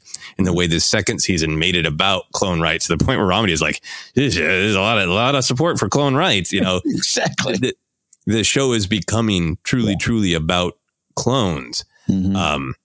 So my hope for the continuation of this story is I'm so excited to see the story of maybe the one sister, maybe many sisters. I would still love for Omega to meet Boba Fett and explore a little bit more of Boba Fett's feelings on family and what it means to be a clone. All that kind of stuff would be great. I would still love to see some of the Bad Batch get their happy ending on Naboo. But the biggest thing that I'm really excited about it continuing is I would love to see the Bad Batch and the clones in general get the win of destroying some part of the cloning technology, stopping something. Like, obviously, Snoke happens, Emperor's extra bodies happens, great. Yeah. But is there something that could be a win? Like I'm joking about the spray, but something like that of you're going to take who we are and you're going to use us and you're going to pervert us to take away other people's agencies. And we're going to get this win. We don't know what happened. I know Tantus is in Heir to the Empire, but in modern canon, could they find Tantus and blow it to hell and make any possibility of Zillow armor go away? Make any possibility of, victimizing more clones go away, Yeah. And ensuring that the Palpatine's enlightened youth of the galaxy doesn't happen. Yeah. There's a line that got me really excited in the Imperial meeting where, Tarkin, they go back and forth. Barton Coburn says, I served with the clones for many years. They're cunning warriors, loyal to the end. And Tarkin's got this line that we've been talking about of, I also served with the clones and found them at times to be very unpredictable. Under Jedi leadership, they adopted a concerning level of individuality. But then there's that further line about, hey, well, if there is some kind of clone uprising, we'll quell it. And I was like, okay, I want to see Bad Batch : clone uprising. That suggested to me, trying to have fun, responsible speculation. Is that an endgame where a bunch of clones come together and go, we are choosing to fight this. We are stopping this. And this is our victory. And Rex retires after that victory, I love what you're saying. I'm with you on that. I'll put some chips down with you there. Tantus being a potential endgame in terms of a location. We won't be part of you, Palpatine, and your plan and Hemlock's plan to do what you want to do, to turn people into property, essentially, like you treated us. That's a great emotional win. Yeah. Very thrilled to see where it could go. Equally thrilled if any of those thoughts play out, and also thrilled to be completely incorrect, because I think these storytellers have done a great job, and I can't wait to see what more story they have. Anything you disliked or questioned? Any other details that we haven't touched on that you wanted to bring up? Anything under those categories for you? No, I think even some of the tougher decisions were handled just wonderfully. You said elegant. Excuse me. I'm just making up words. I think it's a great way to look at it. To take things that could easily just be, I don't know, tossed aside as plot predictions. Again, not that they're not fun. We're doing it here. But I just see a lot of that out there. Will this happen? Will this person do that? And it's all wonderful stuff. But when you don't stop to analyze the why, it comes a little hollow. And I think this show, the staff, the showrunner, they analyzed the why, and just it was executed wonderfully. Yeah, no, I really, really agree with you. I think only other thing I really wanted to shout out is always the music is great, but I really love the choice for the credits of the finale of, you can't really just have the, buoyant, exciting music, right? Yep, no. But the sort of a character has passed, and so the credits will be in silence has been done enough that almost feels a little tropey. So I really like the solution of it starts quiet, and then this much more thoughtful, somber, mournful music slowly fades in. It's like, nice. Really, really great choice. Love that. So we will end. We did it. We broke the 2-hour mark. We are going to end with a fun question, a little bit of light in the darkness. If you could have a figure or merch of any kind inspired by the season 2 finale of Bad Batch, what do you want? Small answer. I do want an animated Krennic 3 3/4. Remember when they released those Clone War line 3 3/4 line figures? There's some because I don't know if I even ever got the Black Series Krennic. I do love that character as well for what he represents. I love Ben Mendelsohn in Star Wars. So to have him in any other kind of way, I'm praying for like an Andor thing. But yeah, it's such a good version. They got his hair. It's so good. It's so good. I want Krennic in animated form there. I think my thing, my big answer is give me like a gentle giant, maybe such as someone like that. I want a high end. Joseph's got to sell some things to buy it. $500 tech hero statue, 1/6 scale, sits on your couch. It's so big type of to honor him. Even if he comes back with spider legs, even if he comes back and it's a clone version, we have that big, the moral question that you proposed there for possible plot points. This tech as we knew him and as we felt and as we lost him, I want this figure on coffee tables everywhere. Yeah, no, I really agree. We are deeply behind on tech merch. We are deeply behind on Bad Batch merch in general. I know there has been some. I'm happy for the Black Series, but we're just now getting one Hunter, and they've gone through some great armor changes. Right? I love they're much more stripped back. Yeah, maybe we can chill out a little bit. Looks on Pabu. If I could have any tech action figure, I think right now I would want the vintage 3 3/4, a little bit heartbreaking, but the Tech and Fee Pabu Bliss 2-pack. And get them to hang out a little bit. That would be great. I would love that. But for now, I did open my 6-inch. The Pabu Dream Set. Yeah. The happy ending. I could come with the Malibu Beach House with the Pabu Bliss hut. That's beautiful. Yeah. For now, I'm very happy. Tech is on my desk. He's probably going to stay here for a while. Out of the box, helmet on, blaster in hand, ready to make a difference, ready to do some analyzing and reporting. Very, very happy for that. Final thing that jumped out to me is, we're talking about really feeling the pain of but I like spending time with this character. I like spending time with the banter between them all. I would love a Bad Batch video game. It doesn't even have to be that, just imagine just running around doing basic missions. And we've got, 800 funny different lines recorded between Wrecker and Tech and, just a myriad of Hunter groans and sighs. Omega being excited by everything she sees. It would be bliss. That'd be great. Even just one of those old classic video games of movies, right? Just even if you're just doing the first 2 seasons in a game form or something, or get to the end and do the whole show, you know? Yeah. I'm on the Camino level. I can't get out. Yeah. Oh, yeah. How did they get out in the show? I forget. Yeah.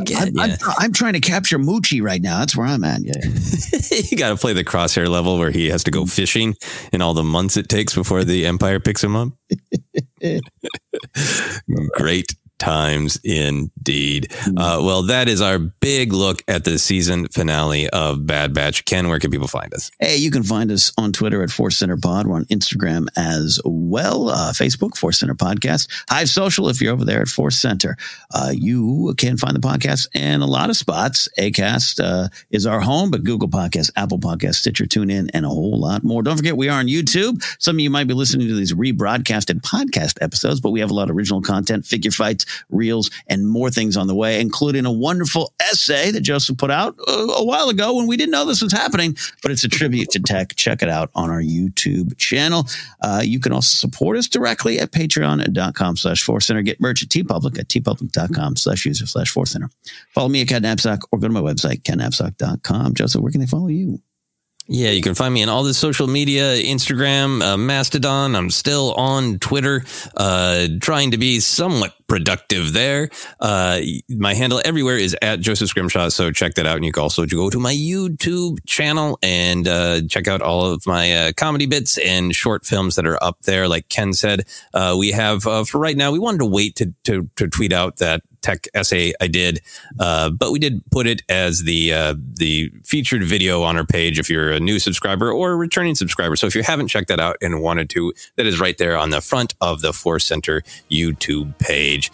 But for now, for myself, for Ken, for tech, it is time to say the Bad Batch report has concluded.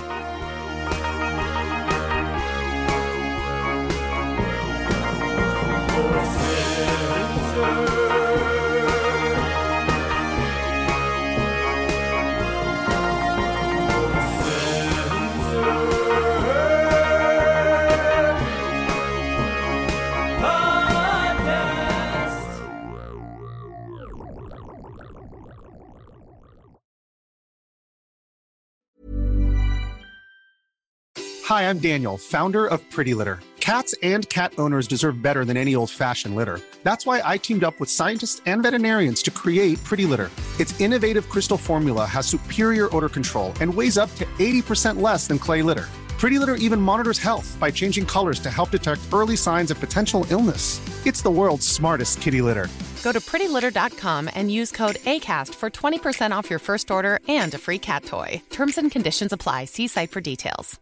Mom deserves the best, and there's no better place to shop for Mother's Day than Whole Foods Market. They're your destination for unbeatable savings, from premium gifts to show-stopping flowers and irresistible desserts. Start by saving 33% with Prime on all body care and candles. Then get a 15-stem bunch of tulips for just $9.99 each with Prime. Round out Mom's menu with festive rosé, irresistible berry chantilly cake, and more special treats. Come celebrate Mother's Day at Whole Foods Market. Planning for your next trip?